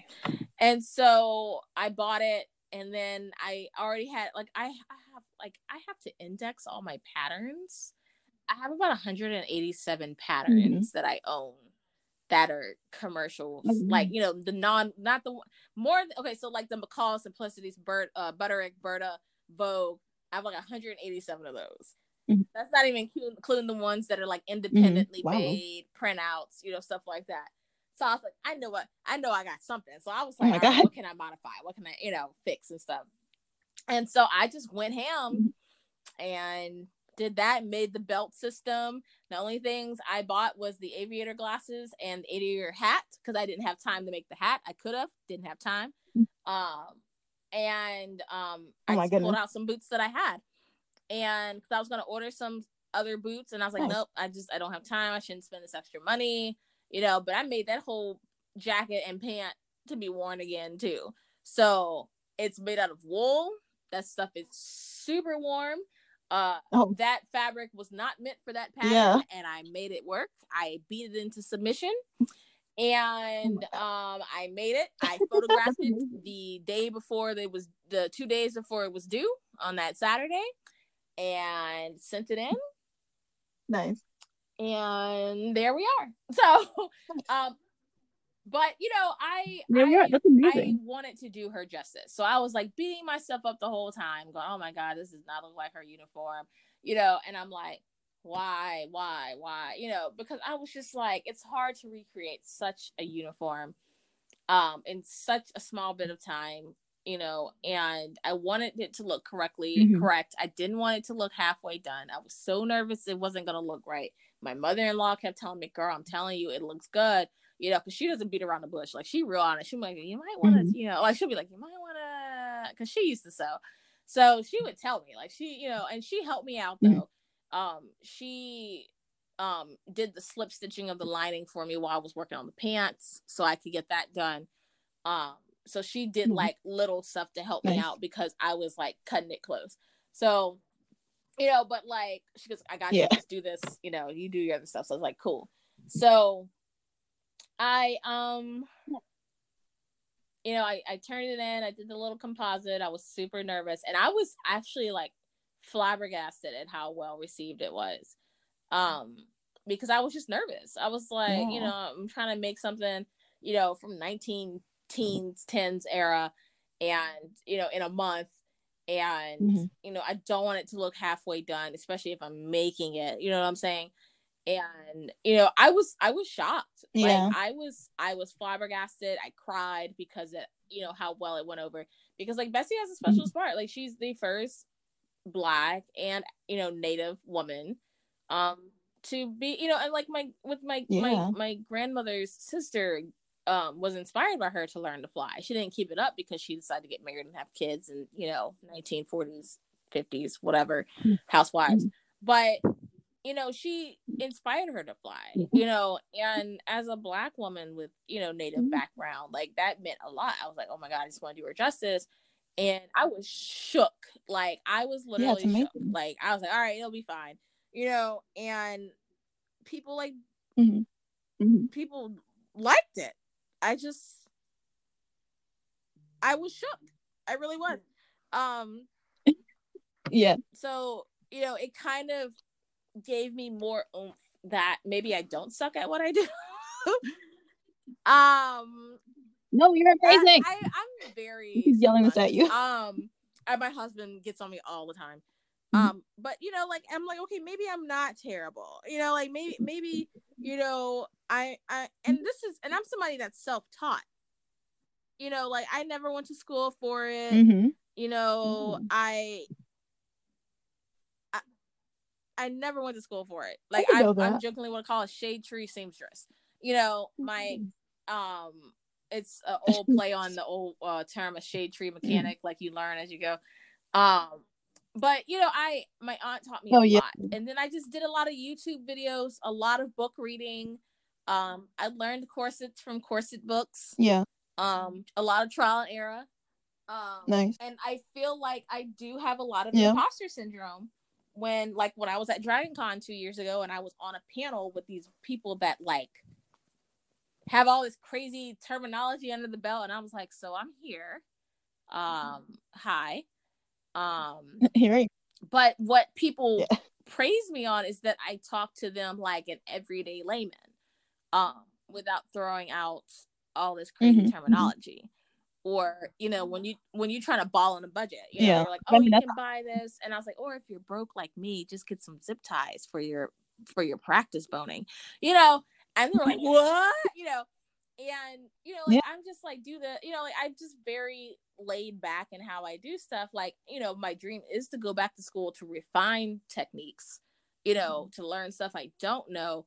But I'm still very much of just like a low key, all right, look, here, use this instead. Because, like, I'm broke 99, and I still want to look good. I'll spend money on, like, the fabric that I'm gonna use. But if I'm drafting or if I'm doing corsets and I gotta I'll stick a freaking piece of plastic in there and go, all right. all right, cool. Now I can put It's the real done. stuff in there before I commit, because you don't want to cut all that boning and then it don't work and then you mad and then you spend all Yeah. that money. Right. Yeah. So Exactly. And like you're really ending out from like doing it so much on your own because you yeah, have like a love I and loved it. passion I was, for it. you know, and like part of me wanted to go to school for it, but I feel like if I had gone to school for it, I would not love it as much. Yeah, Yeah, you know, school and can I know like how suck I the am. Like passion I out of know you how for sure. I know my behavior. So I just, you know, but now that I'm older Mhm. and I, you know, I feel like I'm a more mature student. I feel like I do want to go back Mhm. for some textile stuff. You know, I do want to go back for, you know, pattern drafting, to properly pattern draft, you know, stuff, you know, learn French techniques, learn other techniques, stuff like that, so I can, you know, start doing. Now I don't have time right now because I got tiny little children that need to suck up my soul, but Yeah. you know, that's why I use a lot of base Yeah. patterns, is because I don't have time to sit and just draft because I get interrupted every 5 seconds. Whereas if I'm using a base pattern that I'm modifying, it's a lot easier, and you know, not as much thought process as if I am drafting from scratch. Because if I get stopped, I'm going to lose where I am because I'm feeding a child, obviously, or playing with him, or he wants to show me something, and you know, whatever. But you know, but they're older now, and you know, by the time my husband's done with his schooling, I can go back and they'll be older to where they won't be as feed me, see more. Like they can go get their own snack, you know. Yeah. Oh, that's so cool. And now, do you feel like, as a mom, you doing cosplays like this that are rooted in like Black history, essentially? Do you feel like, are they like they're bringing more to not just your children, but more children who are essentially deprived of this kind of education I in do. I really do. like through our school systems? I think this helps a lot. And as a mother of biracial, multiracial children, like I feel it's important for them to know all their backgrounds, all their histories.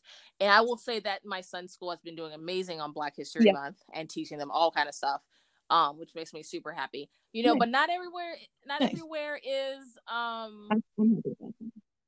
that fortunate, you know. And you know, when I dressed up and my son asked me, so I told him all about, you know, blah blah blah blah.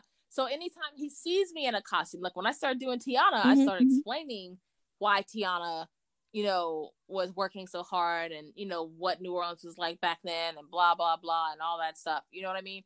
And you know, it's a learning opportunity, and you know, I've been very fortunate and honored and flattered that I was pulled into a virtual after school program through the Museum of Pop Culture, and they're doing a thing where kids can learn all about cosplay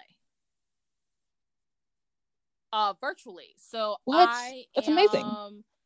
Very fortunate to be teaching them, you know, aspects of cosplay. I'm doing hair and makeup and stuff like that, but I didn't have that as a child, you know, to learn stuff. And then like you can teach them appropriate things, and like they're learning appropriate, like how not to appropriate cultures, you know what I'm saying? So they're being taught how to properly do things, you know.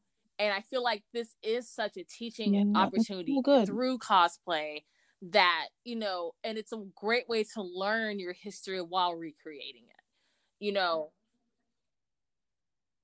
Yeah, and doing it in like an appropriate way, so they're not, so people, and even like hopefully if there are other like melanin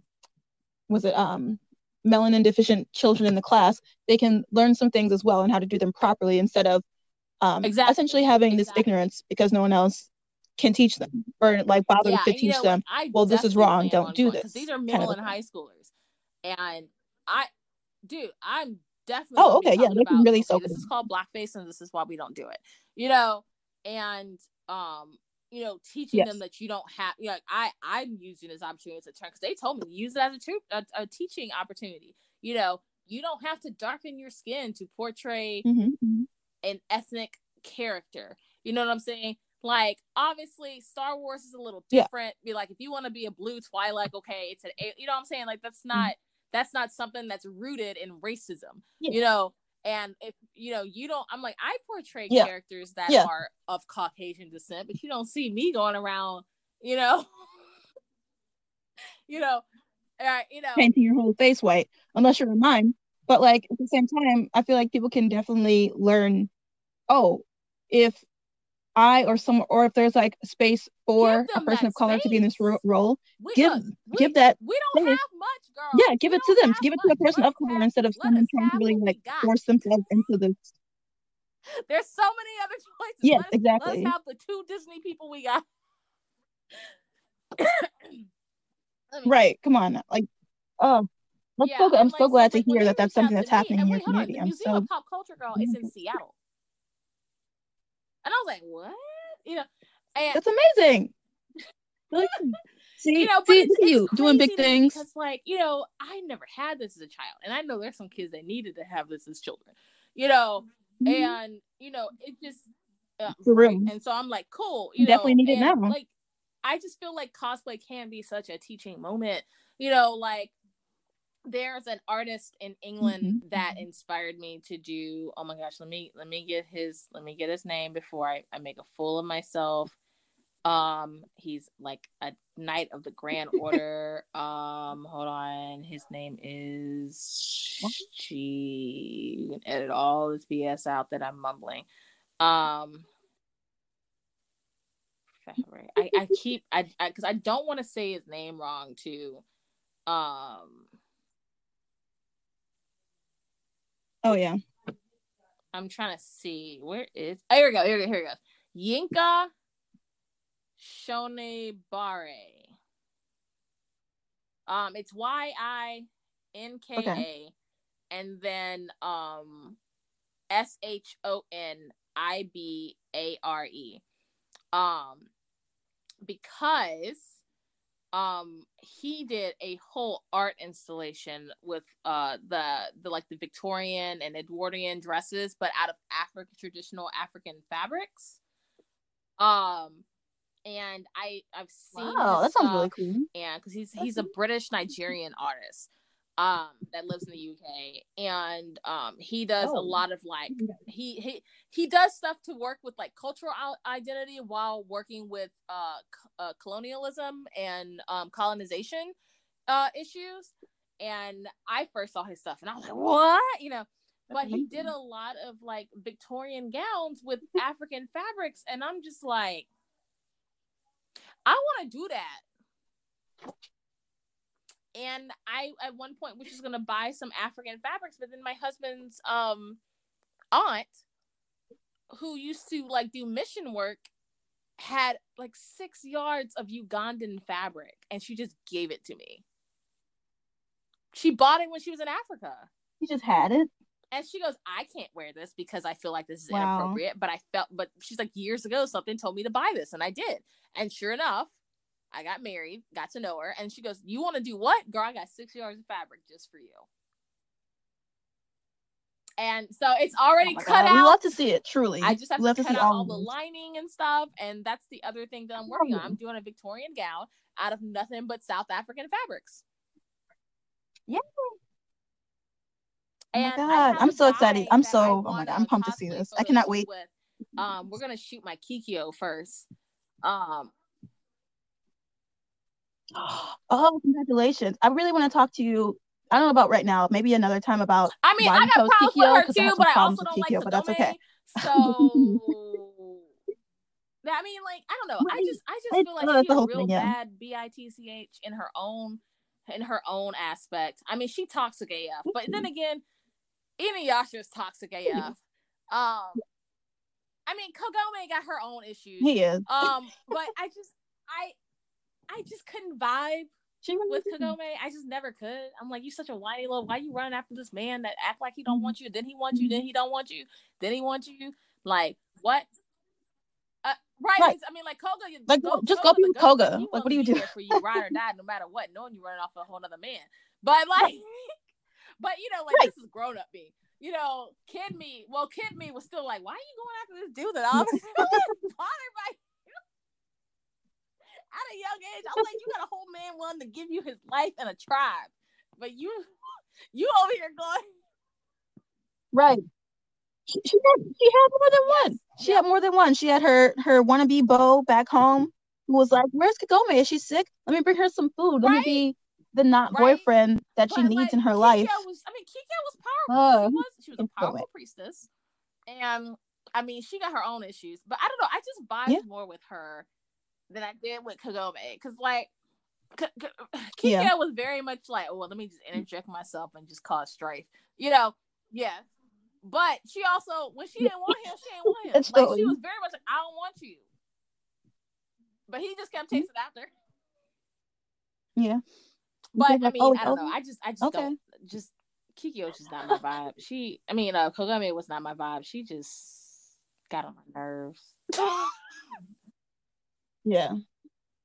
Same. Very sad. You know, it's so funny. Kikyo is very much the embodiment of that meme. She really she passed away? Oh. Because when she died, for real, I was like, oh, okay. Look, right. I mean, pretty much, I was like, oh. Anyway, so right. Anyway, moving on. Basically. But I don't know. There's a vibe to her that I do like. There's things I don't like about her. There's things I don't like about Inuyasha. There's a lot I don't like about Inuyasha. Same. Yeah, but I do like that these are imperfect characters. Like, I'm glad they made them so imperfect, because I can only watch so much feel good stuff. I'm like, come on, y'all. This is like, that's true. That stuff gets on my nerves. I'm like, this is some bullshit. But anyway, I'm like, I can go into a whole other thing about that. But I really want to do more historical stuff, because I was told no so much as a child, and now that I'm like, F it, I do what I want. I'm doing that. I'm doing an OC character, a Slytherin, my own Slytherin. That's gonna be another Victorian gown. Oh shit. I really should do a Ravenclaw. Like, as much as I don't back Harry Potter and J.K. Rowling anymore, I'm still very much a Ravenclaw. That book series did have an impact on me as a child, because I was very much into it before I knew about her trifling behind. So, but I mean, right. None of us did. Like, I've owned them since they came out, so like, it's not like she getting any more of my money. But I'm still very much into the wizarding world. Yeah. I'm a dork. Like, I love it, and so I'm gonna just do my own Minister of Magic person. That's a Slytherin, bougie AF. Ooh. But and then like, I have a whole lineup of other like stuff I want to do that's brown people in historical garb. Like, I'm in a whole bunch of like Facebook groups for cosplay, like reenactors of color, because we just don't get the props. It's just like, oh my God, I love I'm like, yo, we just pop up into existence. Yeah, we really do. Right. And so like, that goes into how important do you feel it is to have positive Black representation of characters in media? Like, not just real life characters, because obviously, like, I understand, like Inuyasha, Kagome, and Kikyo, they can be messy, but like, same thing in like in animation and like in real life as well. Like, not that they need to be perfect, but they need to be redeemable. They need to be characters that are like, not just real people who are just like shit all the time, because I feel like there's so many that are just negative stereotypes, and it's just like, oh, that makes Black people seem like this really feel shitty like monolith of stereotypes. It's like, we need to have a positive portrayal, like Lovecraft Country. Oh my God, Yes. I was just about to bring it. Like, how did you feel about that series? Because I think last time we didn't finish it. And when I found out later that's what it was, me too. I was so mad that I couldn't like do what I was offered to try and do. And but it's refreshing. Another show that made me happy that does have its things, but Bridgerton.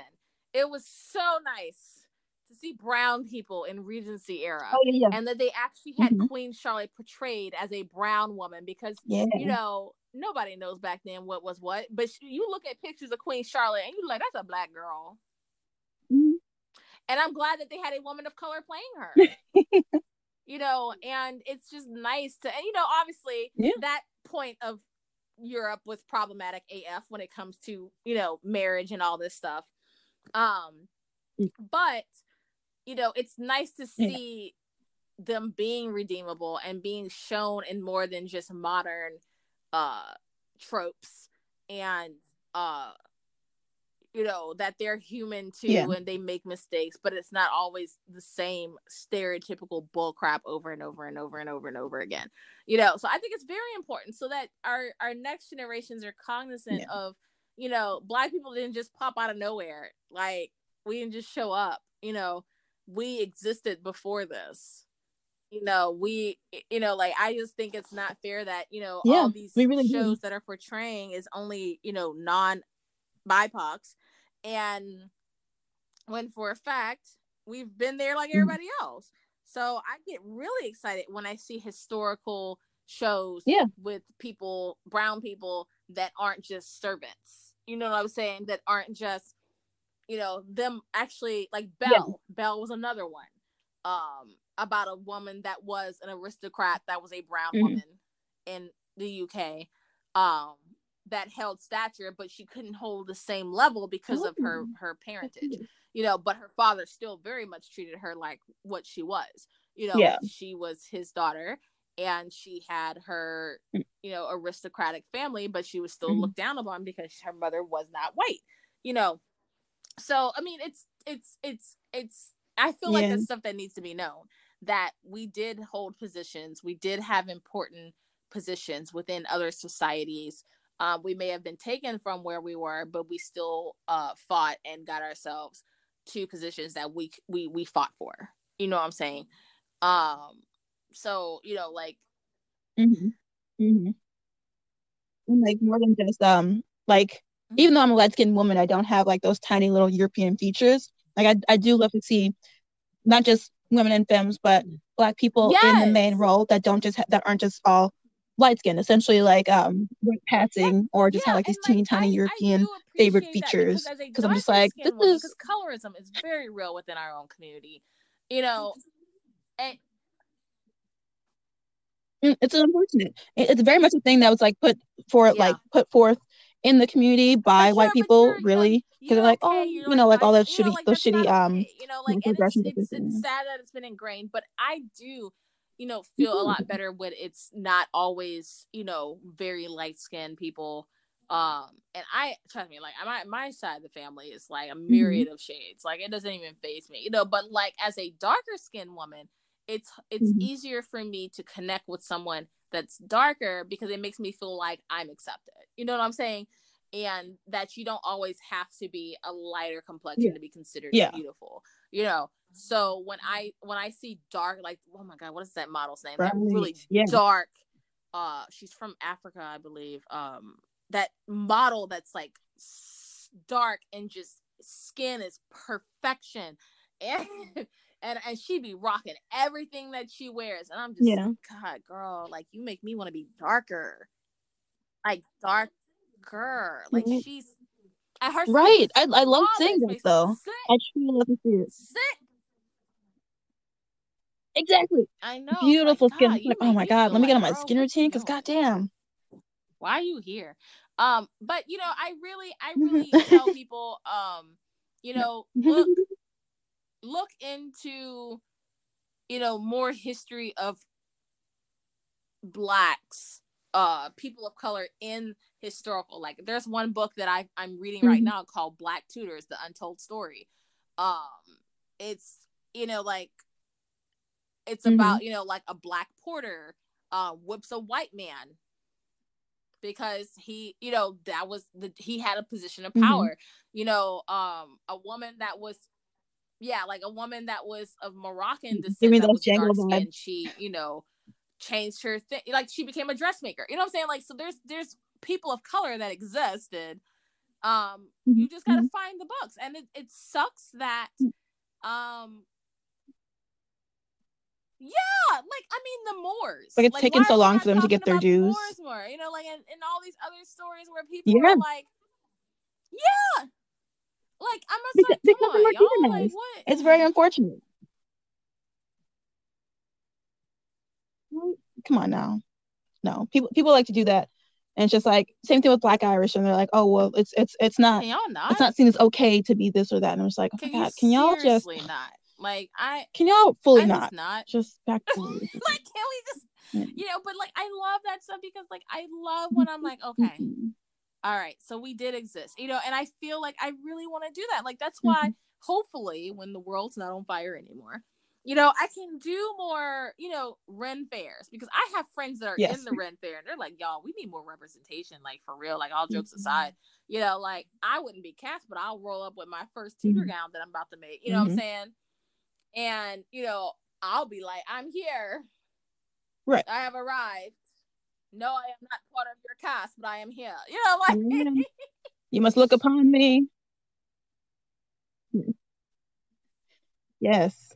Yeah, and see, that's what we want. And that's why I think people like you are very, very needed, not just in the cosplay community, but in the burlesque community, the nerdlesque community, just in the world. So I really, really appreciate not just you existing, definitely you existing, but also your voice, your opinion, and what you put out into the world on the internet. I don't feel like I suck. I'm playing. Yeah, it's just, you know, it's hard to when it's hard when and that's another thing that people, you know, I've met a lot of people that I consider very influential, and they're just like, I'm all right, you know, like, and I think it's being humble, you know. I just have terrible self-esteem, but yeah, and I mean, lots of it I think is very much taught for us to be humble, because like I was the same way as a kid. Like I'm sure you may or may not have like experiences where someone like, oh, you're so gifted, you're so smart, you're so talented, but then like, yeah, right, and then as an adult, like that stuff like crushes you when you don't like live up to someone's expectations of you, and you're just like, oh my goodness. But then at the same time, people around you, really, like the adults will praise you, but your peers will crush you. Being me, I don't feel like I'm doing anything, you know, and you know, I won't lie, it was shocking when that picture was posted and it got reshared all over Facebook and on Instagram, and I jumped from 3,500 to almost 4,000 followers in a day. That blew my mind. I'm like, what are y'all looking for? Because I'm gonna tell you, hell yeah. I post some random stuff on my Instagram. I don't know what you expected to see. You know, I don't do just costumes. Like I do quilting too. So sorry. Well, I have to. Well, I was streaming, and you do Twitch streaming. Are you still Twitch streaming? Which is how I ended up with this giant iMac, which was a whole nother fiasco because I ended up with the one iMac that had a faulty part. So that took for. I mean, yes, it's brand new, so they had to fix that for $399. But it took a while because I had to wait 2 weeks for the part, and then all this other crazy stuff because of COVID, and. You know, I stepped back mainly because I wanted to make sure my son was good with his school, and but I am part of a weekly D&D show on Tuesday nights called, oh my gosh, so it's called Nat 21 Adventures. Yeah, tell us all about it. Obviously, my friend Paulo Gambanzo is the DM, and there's like a nice little this season is all femme, which is hysterical. So we're all different, you know, whatevers. And I've played guest or NPCs in other episodes before, but every Tuesday night at 8 Eastern, we have a new adventure or something going on. This past week was our Groundhog's Day adventure. Oh my God. If y'all want to see some foolishness, y'all have to follow Nat21 on Twitch and just go watch the episode from Groundhog's Day, because it was just stupidity. Yeah. And like, it's live. So, like, we're on the spot playing D&D. Think of Critical Role without Matt Mercer. So, like...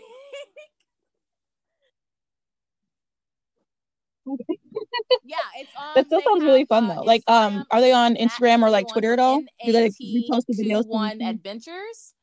On Twitter, it's Nat21. Let me see what it is on Twitter real quick. But on Instagram, it's at Nat21 Adventures. On Twitter, it is Nat21. Let me make sure. It's at Nat21A. Because someone already had that. And then on Twitch, it is Nat21 Adventures. It's really fun. We try to do some really crazy, different stuff. Cool. Every Sunday is Sunday Side Quest, which is like a random side quest for some of the old main characters or current main characters. I am not in today's because I have things to do. But and then like on Sundays we do haiku wrap ups. So it's nice to not be in charge, where I just show up in makeup and play D&D. But it's really fun if you're a tabletop nerd. There's also another group that is a queer group for tabletop. It's called Yas, your average adventuring show. Cool. And they're so much fun. I'm doing a recording with them next week. And they do all kind of like non mainstream tabletop games, like Fate, the Fate system and all this other stuff, you know, outside of D&D. So like they do a lot of fun stuff too. So it's nice to once again show up and play a game. But I will get back to streaming once my kid is situated and in a routine, and that way I know I can consistently record stuff. Yeah, that sounds fun. But you definitely gotta get yourself situated first. Like make sure everything's solid. School, so I was like, you know what? Let me just wait. Exactly. I'm like, I'm not in a rush. Yeah, just take your time. Right, I'm the exact same, because like I'm trying to get my YouTube stuff back going, and I'm just like, oh, I got all this stuff I have to do, like IRL, that's making it hard to like take time to do all the recording and editing, all this stuff. So, like, yeah, I totally feel you. Yeah. Hello. Oh man, you know it's funny. I don't know how Twitch works because someone else asked me to follow them on Twitch, and they updated. And I'm like, I don't know how does this work. Where are the buttons? You don't have, you know, like, and Twitch is cool because you still have to have an account to follow them, but you don't have to stream. You don't have to stream. You can just be a follower or subscribe. Like it's like YouTube. Think about like YouTube. You can subscribe at different tiers and get like swag, or like, you know, like for Nat 21 Adventures, if you subscribe and at a certain tier, you can actually affect the game.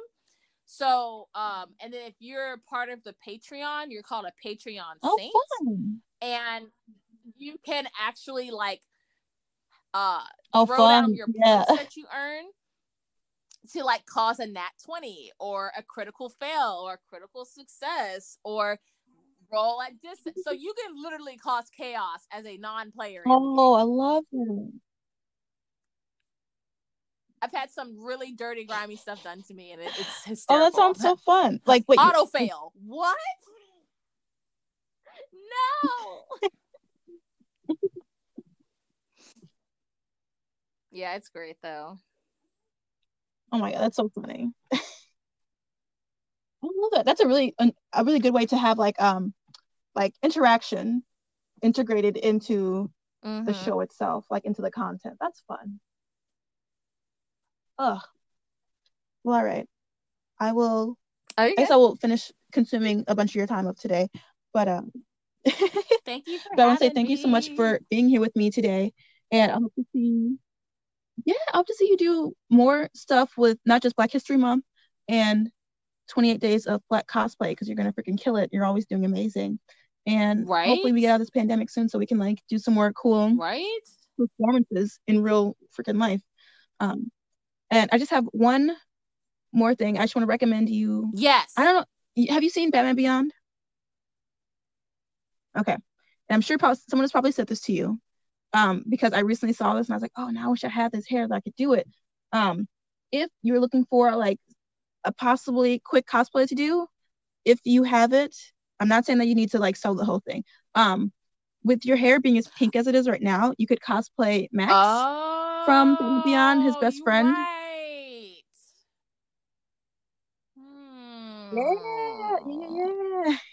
Yeah. That's an idea, huh? Now I have to actually go and see. It's funny when I watch shows the first time, I don't really pay attention to detail. But if I end up cosplaying, I have to go back and look at stuff and get screenshots and stuff. Yeah. Yeah. Right. Yeah. Yeah. I'll send you a post that I saw with like a bunch of different outfits and stuff that she wore. Like, and I was like, ooh. I was like, Yeah, because now I'm like, I'll I send it to you. need to think about this now. Yeah, I better do it before my hair is still this hot pink, because that was an accident. I mean, I wanted it pink. Oh, not was it? neon I thought you pink. wanted it to be like that color, like that I bright. used the wrong toner, Hmm. and it came out hot pink. Oh. Like, I mean, I love it. It took a couple of days because it was shocking at first. It looks great. Because I was doing like pastels and purples and stuff, and Yeah. like soft pinks, and I was like, oh, I really want to match, you know, for this photo shoot that I'm doing. Let me just do a nice vibrant pink. Yeah, it came out neon. My husband was like, "Did you mean to do that?" And then I look up in the mirror and I went, "Oh." I was like, "It's here now. Sorry." I guess not, but here it is. It lives here. Yeah. There you go. Fun. And I live here in my recording closet. Thank you. Thank you so much for being on with me today. I really appreciate your time. Yeah, hopefully next time, if we do this again, I'll just go hide in my room and tell my husband to take the kids for a walk. So yeah. Yeah, right. I'll definitely have you on for like another like general like Nerd Less Burlesque episode to like get in all the questions that we couldn't get in this time like we did last time. And yeah, we did. My God, because that was like 4 hours, 6 hours? No. Yeah. And also probably like an Inuyasha episode. Have you watched Yashahime, the new series? I have not watched it after I Oh my God, we can talk about it. And I just I watched it to a point. Let me put it that way. And yeah, I haven't when like, I realized gone through like all of it. Like I'm at like episode 10 or 9 or something. I had a lot of problems with that. Ooh. Yeah, I think it was just like confirmed canon. I was like, is this real? Is this fake? What is this? Mm-hmm. And then it was confirmed canon. I was like, see, I have so many problems with this. Like, why y'all had to do that? Why y'all had to do that? But Sesshomaru's daddy was fine though. I was like, we just gonna sleep on his daddy looking that fine though. I was like, wait a minute. Hold up. What? Right? Wait a minute. What's going on here? Right? The thirst is real all over the freaking the Facebook groups. From Resident Evil. I was like, oh my God. Y'all went from, oh my God, everything's scary to step on me. What? Right. But I thought someone said it was Resident Evil, but it's not Resident Evil. It's like a Resident Evil like it's Resident Evil 8 thing. It might like be a spin-off of Resident Evil, but yeah. That's part of the village, yeah. With yeah. Chris Redfield does make an appearance from the last one. It's still part of it. It's following that guy. What's that dude's name? Oh my, you know, when he was getting chased by DMX. That guy. Wait, did you see that? What? Okay, did you see the mod for that game where they had every time the dude would show up, all of a sudden you start hearing X go and give it to you because it was Mr. X. And I'm gonna have to find you the link and send it to I did not see that. That every time he gets close to you, DMX starts playing. I was like, that's so funny, but that seems very helpful. We just going, okay, but it was, dude, the first time it happened. We really went that way. Okay. I was like, I can't with these people. They black gamers and went ham on it. Yeah. Right. I'm loving it though, honestly. Yes. Like, and all the cosplays that are coming out from, was it Lady D? And like her little like disciples who were just like, they're like fun little like witchy goth girls. I'm like, okay, this is fun. Backtrack. Lady Dimitrescu is a 9-foot tall vampire woman. You really think that's her kids? Right. Like, she didn't have no kids. I was like, and then they turn into a swarm of bats or bees. They all adopted. Whatever it is. I'm like, really? I just want to wait for this game to come out so I can watch the playthrough, because I watch playthroughs because that's what I want. I know if I sit down and play some of these games, I'm never gonna get my head out of it. And I can't do that. So yeah. Same. No, they're terrifying, but they're also fun looking. Oh yeah, so fun that I want to see that someone else play it. You know. Yeah. But yeah, We can definitely go into more of that kind of stuff next time. Because, I mean, you do more gaming than I do, but it's still fun to talk about. So, yeah, thank you so much for being here with me today, May. I look forward to the next time we can rant on at length. Bye. You have a great day, my dear, okay?